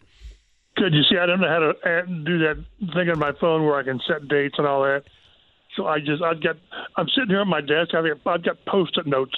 I've got meetings at certain times because I'm just a Neanderthal. No, it's worked for you for all throughout many years. Don't start changing now. Obviously, you were a fan of everybody involved, but you have ties to a couple of them. I thought our buddy Ambrose's speech was fantastic on Sunday. He's great. It's just an example of sometimes good things do happen to good people. Yep. He's been put through the ringer at times, and he's just done his work. He's done good work. He's done whatever people have asked at a high level. So good for him. We go back, to the Star, and I had forgotten, and he mentioned that me and him and Phil Richards all took buyouts at the same time. God, what was that, 2014, whatever it was. And we just had enough. So, yeah, it's really pretty cool. And he's still working. I'm still working. We get together. We were at a Tribe game when Robin Miller used to have us get together. We're getting together later this week to sort of remember David Benner. Yeah. The cool thing about getting together like that is you see guys that you've worked with, and not just locally, but, Jim Russell was there, and coming up when I was at Anderson, I'm trying to think where he was. Was he in Greenfield or was he at Newcastle? Newcastle, maybe. So we just always run into people. And Rick Bozich. Yep. People locally may not know Rick, but he's one of the nation's better columnists. Worked a long time at Louisville, and he got his start under me. Yep. I was sports editor at the Anderson Bulletin, and he came and worked with me for like 18 months, and then he went to much, much bigger and better things. Saw Ben Smith there from Fort Wayne, and it's just pretty cool to see these guys, running into you all the time. It's really a good organization, and we've had some really good, really very good media folks come through. Don Fisher with a lifetime achievement thing. I mean, holy crap, he's been on you for, is it 50 years? 50. I've been doing this totally for 50 years, starting like in July of 74 when I left I graduated Ball State and got a job at Anderson. Then they went on strike, and I was a janitor at Delco Remy for the summer. But it's really in a way it's cool to be around guys, and it shows you how long you've been doing this. I mean, Fish has been doing this forever. But it was a quality room, and I always enjoy it. Well, to put it in perspective, folks, there was a life before Mike was associated with the Indianapolis Colts. He was at the 1976 National Championship game where Indiana completed their perfect season. Chappie was covering the game for the paper in Anderson. I learned that in the documentary that I put together now 7 years ago. And since we're talking round numbers, it hit me like literally as I say this out loud, this is your 40th year that is commencing covering the Indianapolis Colts. Yeah, and another round number, 25. It was 25 years ago today that the Colts drafted Peyton Manning. Wow. So, but no, it's 40 years. I mean, yeah, again, I was still in my last days and weeks at Anderson in 84. and the Colts moved here, and they needed, somebody to kind of be in Anderson because that was training camp. So I helped John Bant and been doing it ever since, and seen some really, really good and some really, really bad and a lot of stuff in between. So, but 40 years, yeah, it's pretty, I always say things always come up that tell you how old you are. I was in Anderson during the glory years of basketball. I mean, it was fantastic. And I was there when James Blackman scored like 52 against Troy Lewis and the tournament regional, I think it was. I don't know if it was state finals, maybe it was state finals. And then his son broke his record at IU or at Marion before going on to IU. So in all the Lewises, I mean, I covered their dad and Sean Lewis. I covered all these guys. But, when you stick around long enough, you see a lot, go through a lot, deal with a lot. You're just kind of glad you get out of bed in the morning. Well, can you remember in your years of covering this team a draft where the Colts have been drafting so high where we're still not exactly sure whom they are going to be taking? We kind of have an idea on biggest need. That part we've got figured out. But even at 4, there's a lot that has to happen in front of them before we kind of have a beat as to what they are going to do. Does this remind you of a previous draft, or is this one pretty much unique? This is kind of unique. There might have been one back with the John Hand days when there were thoughts that they were going to get Jim Everett whatever year that was, late 80s. Yep.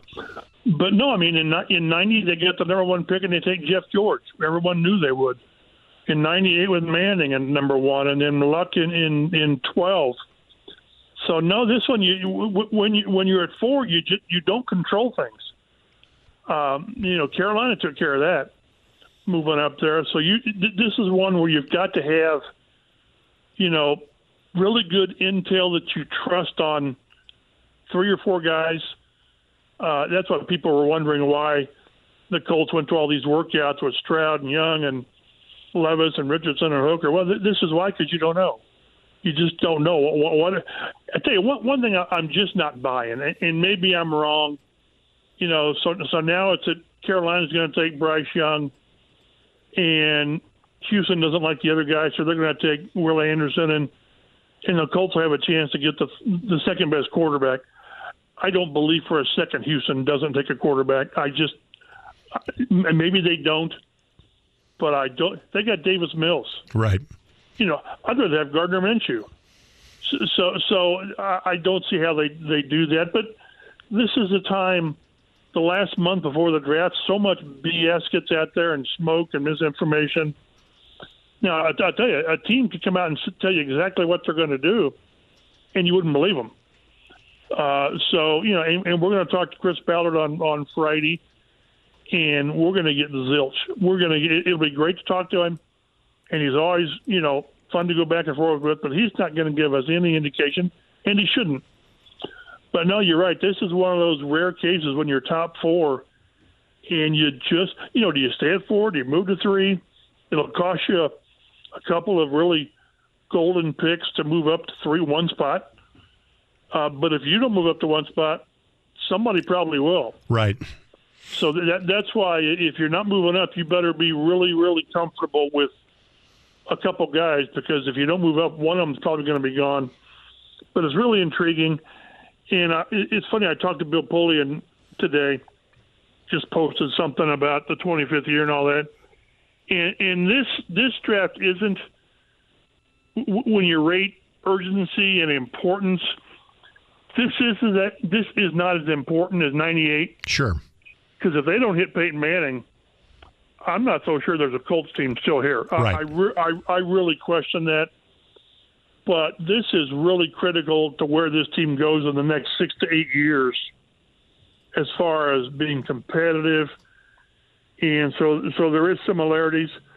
One thing he pointed out is, this team isn't as bereft of talent as a lot of people think, but it needs a quarterback. I mean, it's the no-brainer thing. You've got to find a quarterback, and that guy can make all the difference. I'm not saying Peyton Manning, Andrew Luck level. No one's even remotely saying any of these guys are that level of quarterback. But you can win consistently as long as you get a quarterback who's at a certain level, and when it comes time to make plays, he makes plays. Do you see any scenario where the Colts don't take a quarterback at 4? Not really. You kind of toss that around and say, well, okay, they don't take one at 4, then they're going to take Hendon Hooker later on. I could buy into that, but how do you ensure you're going to get Hendon Hooker later on? How high do you have to move up back into the first round? It's just the need is so dire at quarterback, and virtually everybody agrees that 3 or 4 of these guys might be good enough, and that's all you can do with the draft. They might be good enough. Each one of these guys has flaws.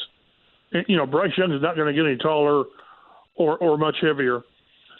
So I think it would be a mistake. I think this is a case where the importance of the situation requires they take a swing. And if it works, it works. If it doesn't, there's somebody else calling personnel moves in 3 or 4 years. So I just think at some point this is sort of the best chance they've had as far as position in the draft and several prospects to take a swing. The owner wants a young guy to develop, and this draft gives you the chance to do that. If it's quarterback in round 1, it's what position in round number 2? The needs kind of stick out pretty quickly, wide receiver or cornerback. Maybe you could see, get even more pass rush development. But if it's quarterback at round 1, who is it at round number 2 in terms of position? Probably, in my mind, receiver. I would agree. From everything you read, it's not a deep receiver class, and it's a very deep corner class. And I tell you, look at that roster, and the most dire position is corner. Of all the corners, I think there's 6 or 7 under contract. One guy was drafted, Isaiah Rodgers, in like round 6. The rest of them were undrafted free agents. So that's the most dire position. But if you're going to, go with a young quarterback, doggone, give him guys. If I'm not mistaken, when they took Manning, didn't they take Jerome Pathan? Correct. That year? And E.G. Green, both of them. Took both of them, yep. Yeah. And was that Steve McKinney's year, too, the offensive lineman? I'm getting my years mixed up. I believe so. 4th round that year was McKinney from Texas A&M. They created it for like the first pick in the 4th round or whatever. So, and I hate to say that I would let the defense lag a little bit, but you've got to ensure the offense is workable. And I'd find an offensive lineman mid-rounds as well. The interior, you need a tackle. You need a tackle to push these guys, which they didn't do last year. I think receiver and then corner, but I could see corner before that, and then you add a receiver in the 3rd round, and then maybe an offensive lineman. But they've got needs at a lot of spots. They really do. Corner, linebacker. I'd like to know in the next couple of weeks where Shaq Leonard is. Right. In his progress, because if he's back, this defense has got a chance. If he's not, it's a big hole to fill. So a lot of questions, and a lot of stuff will be asked about Chris Ballard on Friday that he'll give us very good non-answers about. But this is always a fascinating time of year. I teased this up earlier because you and I get to have conversations off the air all the time, but on the air, not as much as we used to. And I realize that, we're about, 7-8 months and probably longer than that from the Hall of Fame process ramping up again. Yep. I guess just your level of disappointment and or surprise that it wasn't Reggie Wayne's time when you guys in that room got together, just a few months earlier. Not surprised, but disappointed. The problem we're having is that it's Reggie, Andre Johnson, and Torrey Holt. And I could make a case for all of them. They've all got quality stats and careers. Reggie's numbers are better than all of them because he played longer. and I favor Reggie because I watched him. I mean, I watched what he did and how he dealt with the transition from Peyton to Andrew Luck by going through Curtis Painter and Orlovsky and Kerry Collins, and still was top level. The issue we're having is how these three guys are chewing each other up in the voting process so that no one gets enough votes. Ideally, if we could somehow come to an agreement, which we won't because we just won't, you say, okay, this year we're putting in the guy that's waited the longest. That would be Torrey Holt. The next year it's the next guy, that's Reggie, and then it's Andre Johnson. That won't happen. But somehow we need to get this broken. This reminds me a little bit of Marvin, and it still slays me that he wasn't a first ballot Hall of Famer. Right. But he had to wait for Andre Reed and Tim Brown because you wait your turn. So we'll see, and then we get Freeney's in the room last year, or I guess it was at the beginning of this year. Robert Mathis. Right. Next year, I believe it's Adam Vinatieri, and I want to stick around long enough to talk about Adam Vinatieri because he should be first ballot. Right. If it's anybody else who's not a kicker, with all the Super Bowls and the points and all that stuff, you say his name and you sit down, but people say, well, he's a kicker. Well, so it's really interesting.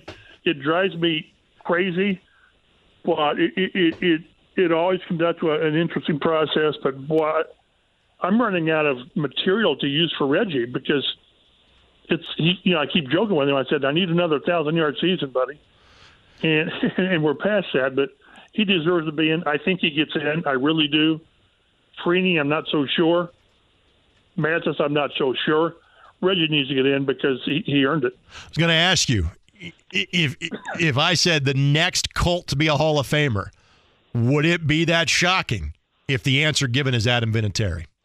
No, it won't, just because I do think I can talk strong enough, and his resume is strong enough that he's a first ballot guy. I really do. And because I just don't know how this Reggie, Holt, and Andre Johnson thing is going to work itself free. I don't know.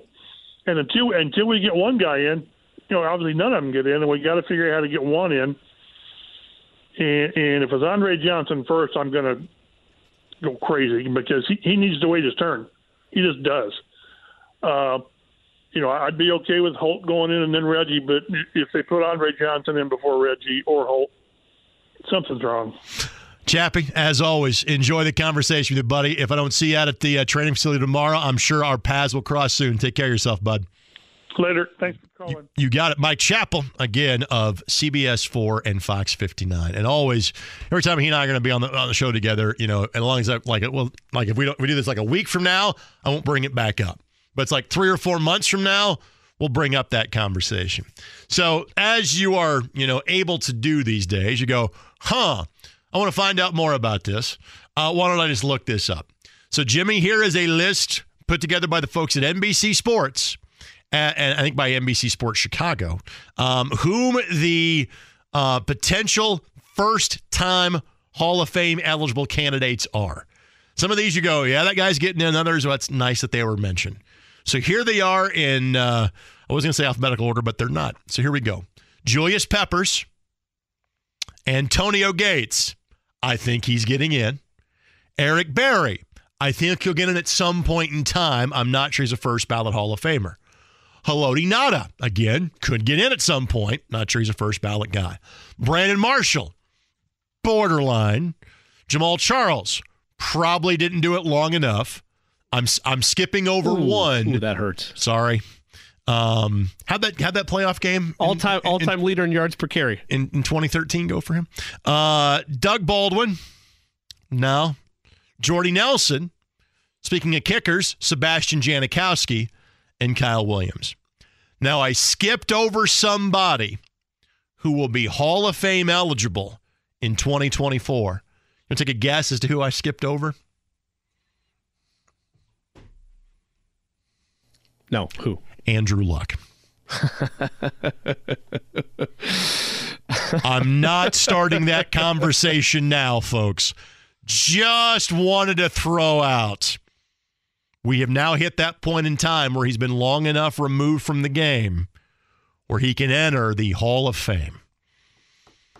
Yikes. Okay, here are those that have been on ballots in previous years that could be eligible to be up for it again. Darren Woodson, Dwight Freeney, Patrick Willis, James Harrison, Rodney Harrison, Jared Allen, Devin Hester, Reggie Wayne, Andre Johnson, Steve Smith, Torrey Holt, Hines Ward, and Quan Bolden. You get the idea there from a wide receiver standpoint. Vince Wilfork, Robert Mathis, Willie Anderson, Albert Lewis. There you go. So just some of the names. Now, the final question I will direct your way is this. And it's one of those things that, again, you can acknowledge, you can go back and look up, but it hits you and you go, really? You want to guess how many teams, Jimmy, that Dwight Freeney ended up playing for? I'm going to say 3. Okay. A little bit more than that. Keep going. 7. Wasn't that many, but it was close. Dwight played for 6 teams. Now, how many of those can you name? One's pretty obvious. Yeah, Colts. Yeah, you got that. Chargers. Yeah, that was the second team he played for, yes. The other ones were oftentimes, I'm going to join a team late because I think I have a chance to play in the Super Bowl. And I know at least in one case, if not 2, he did play in the Super Bowl. Atlanta? Only one, correct. I think that's all I got. Cardinals, Seahawks, and one that would not apply to the Super Bowl conversation, the Lions. But those are all the teams that Dwight played for after his what would have been an 11-year run with the Indianapolis Colts. 317-239-1070 is the telephone number. Tweet to me at Greg Rakestraw. Email the show, too, if you'd like, greg@1070thefan.com. We'll take this quick time out. We'll be joined early in the next segment by our 5th and final guest of the day. She is she's a legend already in terms of college basketball in this state. Now she's trying simply to make a WNBA roster and turn things around for the Indiana Fever. Grace Berger will join us after this quick timeout. It's 93.5 and 107.5 The Fan. Whether it's audiobooks or all-time greatest hits, long live listening to your favorites. Learn more about Kisqali Ribociclib 200 milligrams at KISQALI.com and talk to your doctor to see if Kisqali is right for you. It is the Fan Midday Show. JMV is going to be in this chair. Well, not this chair. He'll switch it. I've been sitting in it for the last 2 days. I don't want to do that. But he'll be in a different chair on this microphone. How about that? Coming up in about 30 minutes or so, and I'm sure the show's going to be fantastic. Normally, I'm on at 3:30. But because I have been on for the last 3 hours, I'm not sure that's the case today. Normally, there is a text waiting for me from his producer in James that I have not received today. And I was so concerned. I saw someone that looked like James in the hallway and I asked him about being on the show. And I was like, hey, buddy, I'm not James. This is like the second time in the last 48 hours that I have mistaken someone's identity. And that's kind of important for me because my job is to look at somebody and identify them properly on television. Now, normally, I have the benefit of a uniform, a number, things like that. But literally on Sunday, I am hosting the National Football Foundation Scholar Athlete Banquet. I look and I think that's Wayne Perry, who's the all-time leading win getter at Hanover College, Indiana Football Hall of Fame, and it's not. It's Denny Pelly. And then today, I look down and I go, hey, James. Well, that's not James. That's Sam. So perhaps I have finally fried some of the synapses in my brain, or it might be time for new glasses. One of the two. With that, let's get to our final guest of the day. It's been a whirlwind day for her. She had a press conference. She had a workout. She's now officially a professional basketball player. And without her knowing, she has a tie to my hometown. It is Grace Berger that joins us now. Grace, my name is Greg Rakestraw. Pleasure to meet you over the phone. How you doing today? I'm doing great. I'm glad to be here. Nice to meet you. Nice to meet you as well. Look forward to meeting you in person. And here is the tie to my hometown. I'm going to take a wild guess. You can figure out where I'm from here in about 30 seconds. So on my Facebook feed, I've got all these people that I went to high school with that are all of a sudden the last couple of years crazy about IU women's basketball, and they take pictures with you whenever they can. Their names are Charles, Dan, occasionally it's Matt. I find out that you're related to a bunch of people I went to high school with. What small Indiana town might I be from, Grace? Oh, God.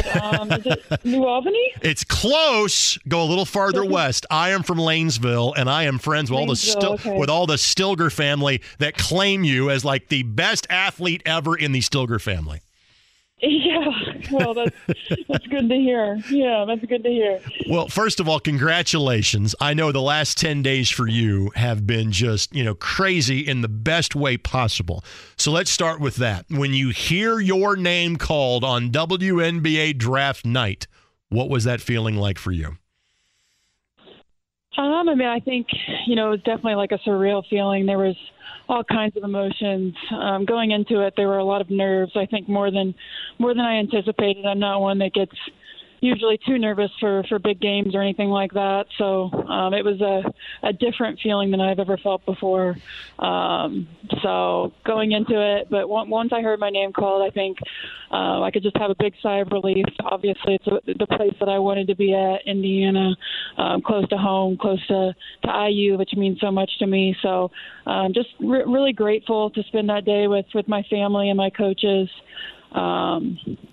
So just all kinds of feelings. I'd say the biggest one is just excitement, ready to get going for sure. Did you really have, obviously this is, you're going to be happy to go to any of the 12 teams that drafted you, and this is the one that's close to home.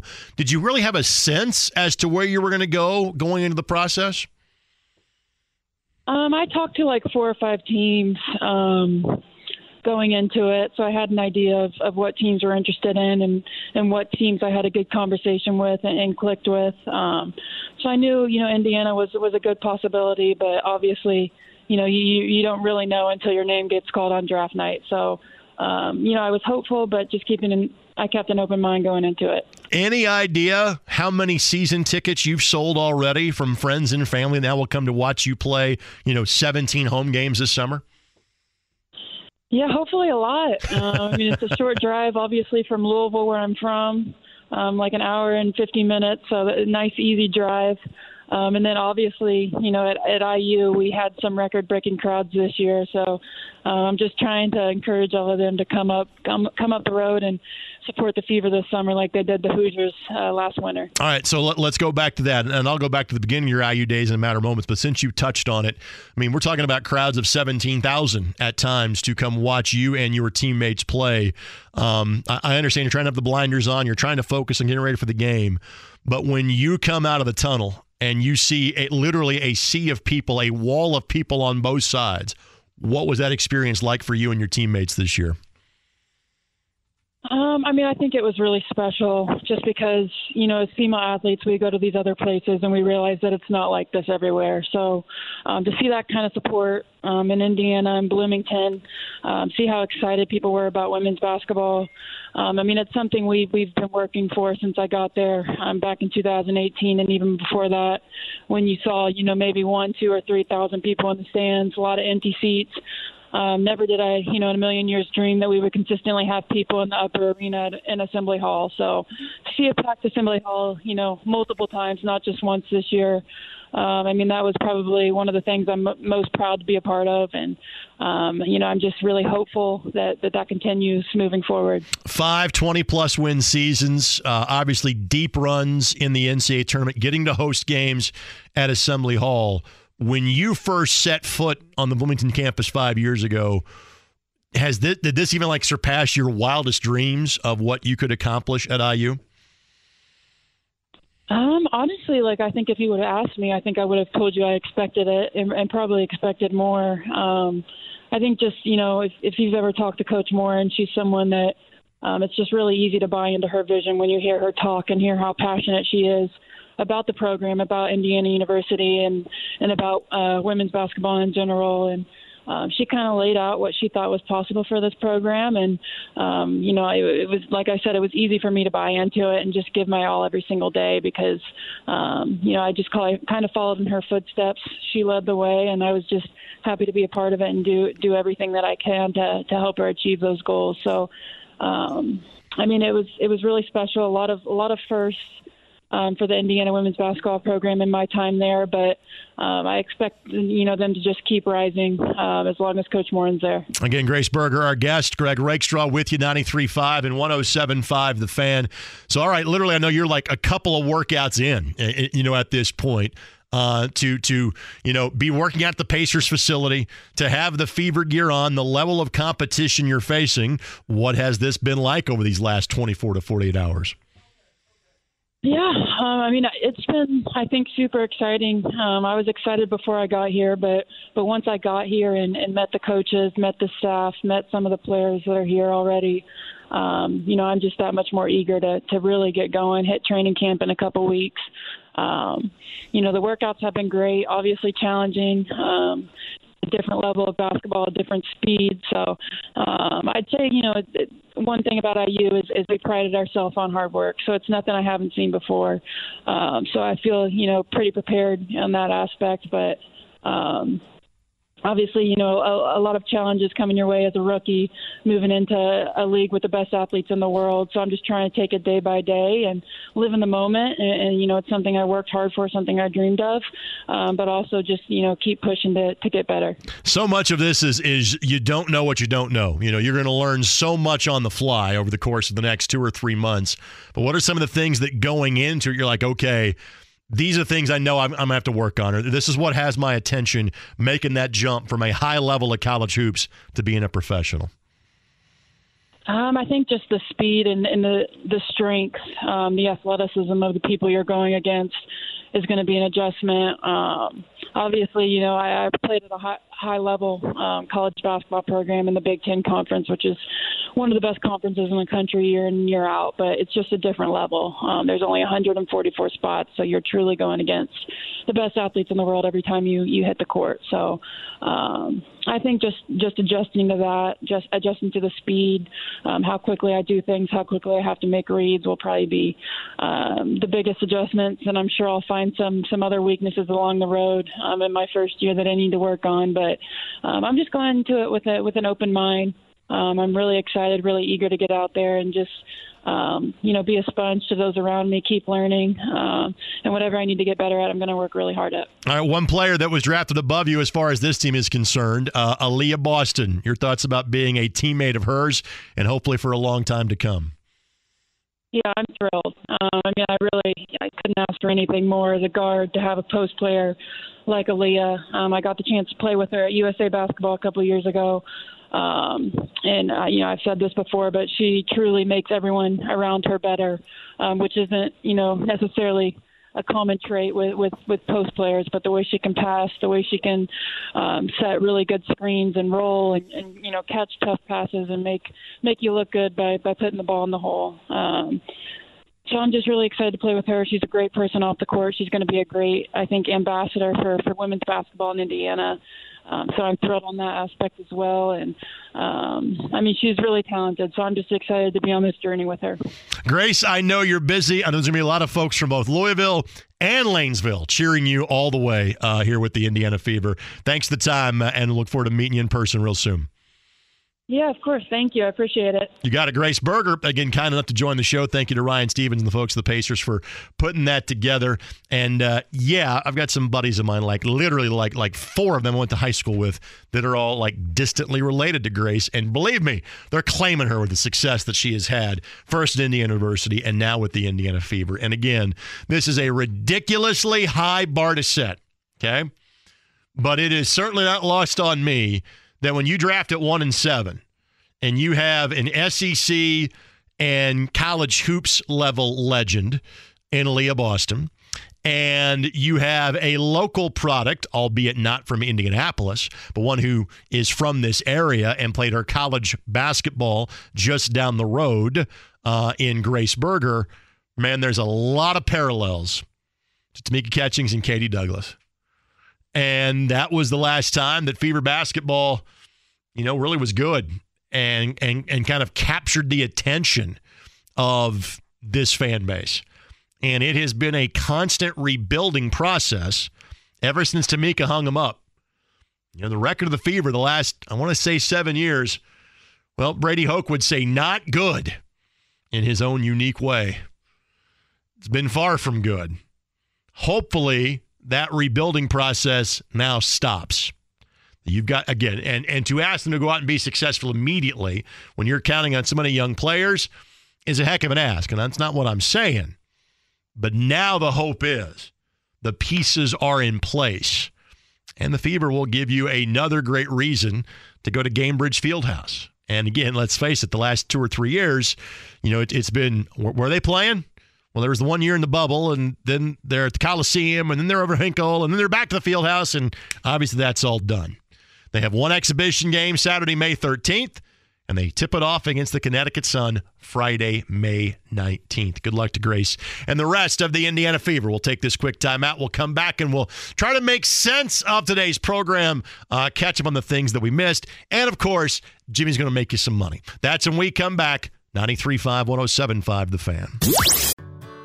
Whether it's audiobooks or all-time greatest hits, long live listening to your favorites. Learn more about Kisqali Ribociclib 200 milligrams at KISQALI.com and talk to your doctor to see if Kisqali is right for you. Back for the final time on this Tuesday afternoon. Greg Rakestraw filling in. Well, nobody officially. It is the rotating chair of guest host on the program. The one constant is Jimmy Cook. As always, Jimmy, a pleasure to be with you. Who else is on the wheel of fun to co-host with you this week? Tomorrow, as we give the wheel a spin, you'll have myself and Will Haskett back Very good. here, having some more conversations in general about the NFL draft. Looking forward to taking a trip out to Houston to figure out if the smoke there about the Texans #2 is real, or if they are in fact going to wind up taking a quarterback. Yes, they will. Yes, I'll answer that for you. Now, Houston is incompetent enough where they actually might not take a quarterback. That's what I'm saying, Greg. Okay. Incompetence more than conspiracy. But no, they will come to their senses at some point in time in the next 9 days, and they will take a quarterback at pick #2. Couple of things from Twitter from Pat. Did I miss Take the Rake? No, we didn't do it today. In other words, you don't have the tic-tac-toe theme ready, do you? You don't have the Wink Martindale tribute band ready to go. Next time, because we had so many guests on the show today, I didn't have time to properly tease it up and frankly, get you the prizes you deserve, as in raid JMB's desk for all of his alcohol he's not going to drink. So we'll do that next. I don't know when the next time I'm here is going to be. Probably sometime sooner rather than later is my guess, though my days are getting pretty full as we get closer to the month of May in Indianapolis. So next time I'm on this show, we will do a segment of Take the Rake. But, Pat, thank you very much for asking. From Tim, is there a difference between MLB and NFL Hall of Fame voting? Absolutely there is. MLB Hall of Fame voting, or Pro Baseball Hall of Fame, basically I think is almost like in the neighborhood of there's some committees to get like veterans in and things like that. But like the Gen Pop, so to speak, there's like 1,000 voters, and you can put up, I think, to 10 on your ballot, and you have to be in the top 75% to get in. The Hall of Fame vote for pro football, I want to say there are 50 people in the room, and that conversation happens pretty much like the Thursday before the Super Bowl, I want to say.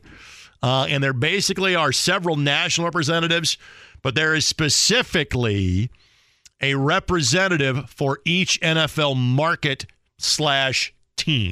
Like, for example, I don't know if there are 2 LA writers or there's like 1 LA writer for the 2 teams there.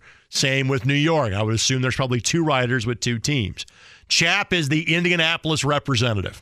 So that's why I ask him every time I'm here, basically, something along those lines, because he is the only Indy voice in that Hall of Fame discussion. And I think the number, Tim, is 50, I believe. Could be wrong about that. So hopefully that answers your questions.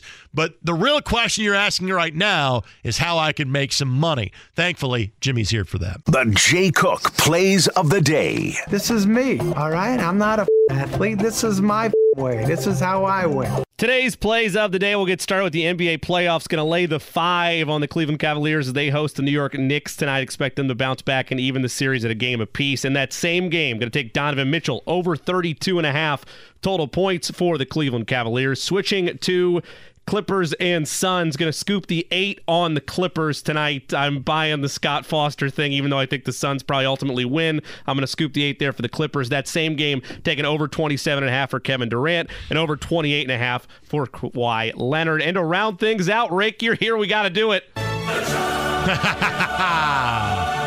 Hang on a second. So give me the two matches. Like Chelsea, Real Madrid are playing today, correct? Yes.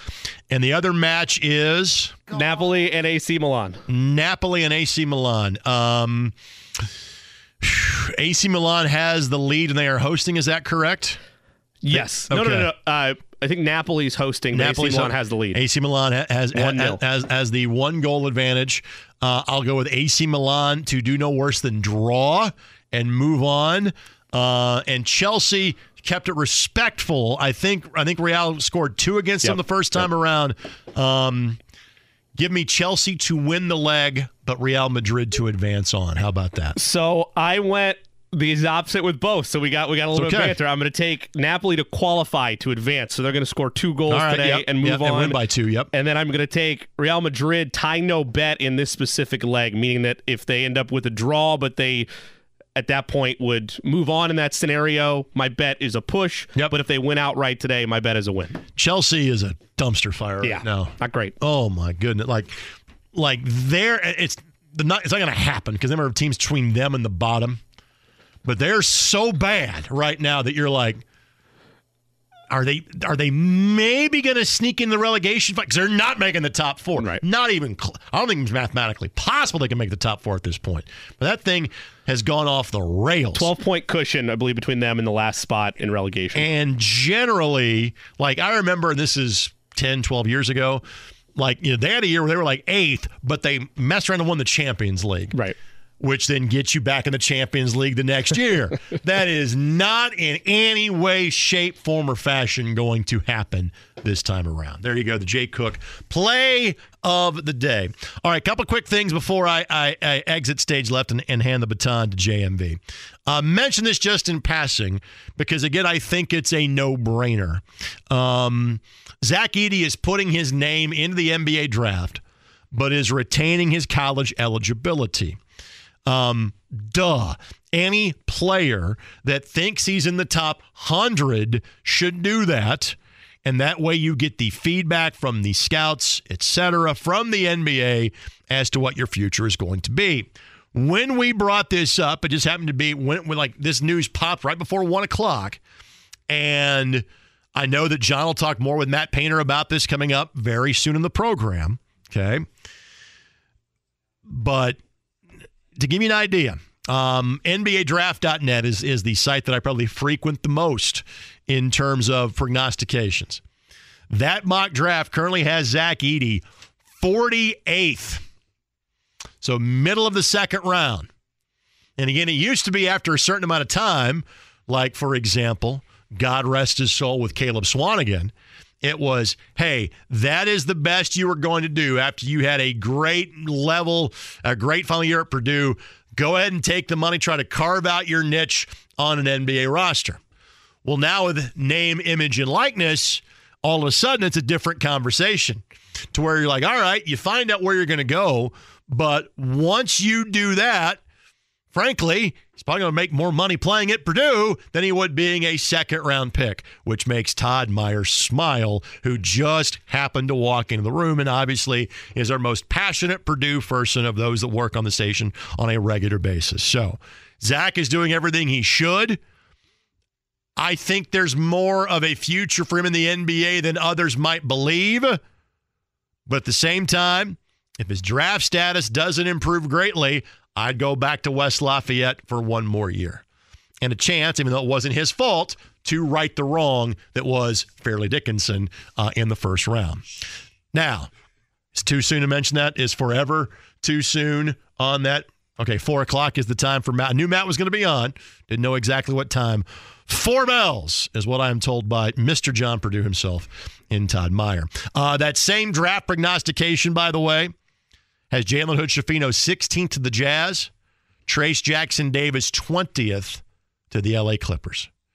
Now, that's guaranteed to not happen, but just gives you kind of a range as to where those guys currently are. I've got 40 seconds of show left to go.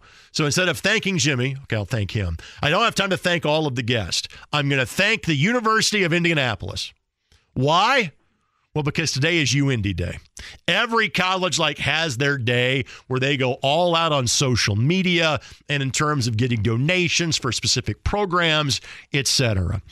I would not be where I'm at today, let alone would not have met my wife and had the family that I did had I not attended the University of Indianapolis. So my gift, and trust me, I'll give some dollars as well, to the alma mater today is giving them this free plug that today is UIndy Day.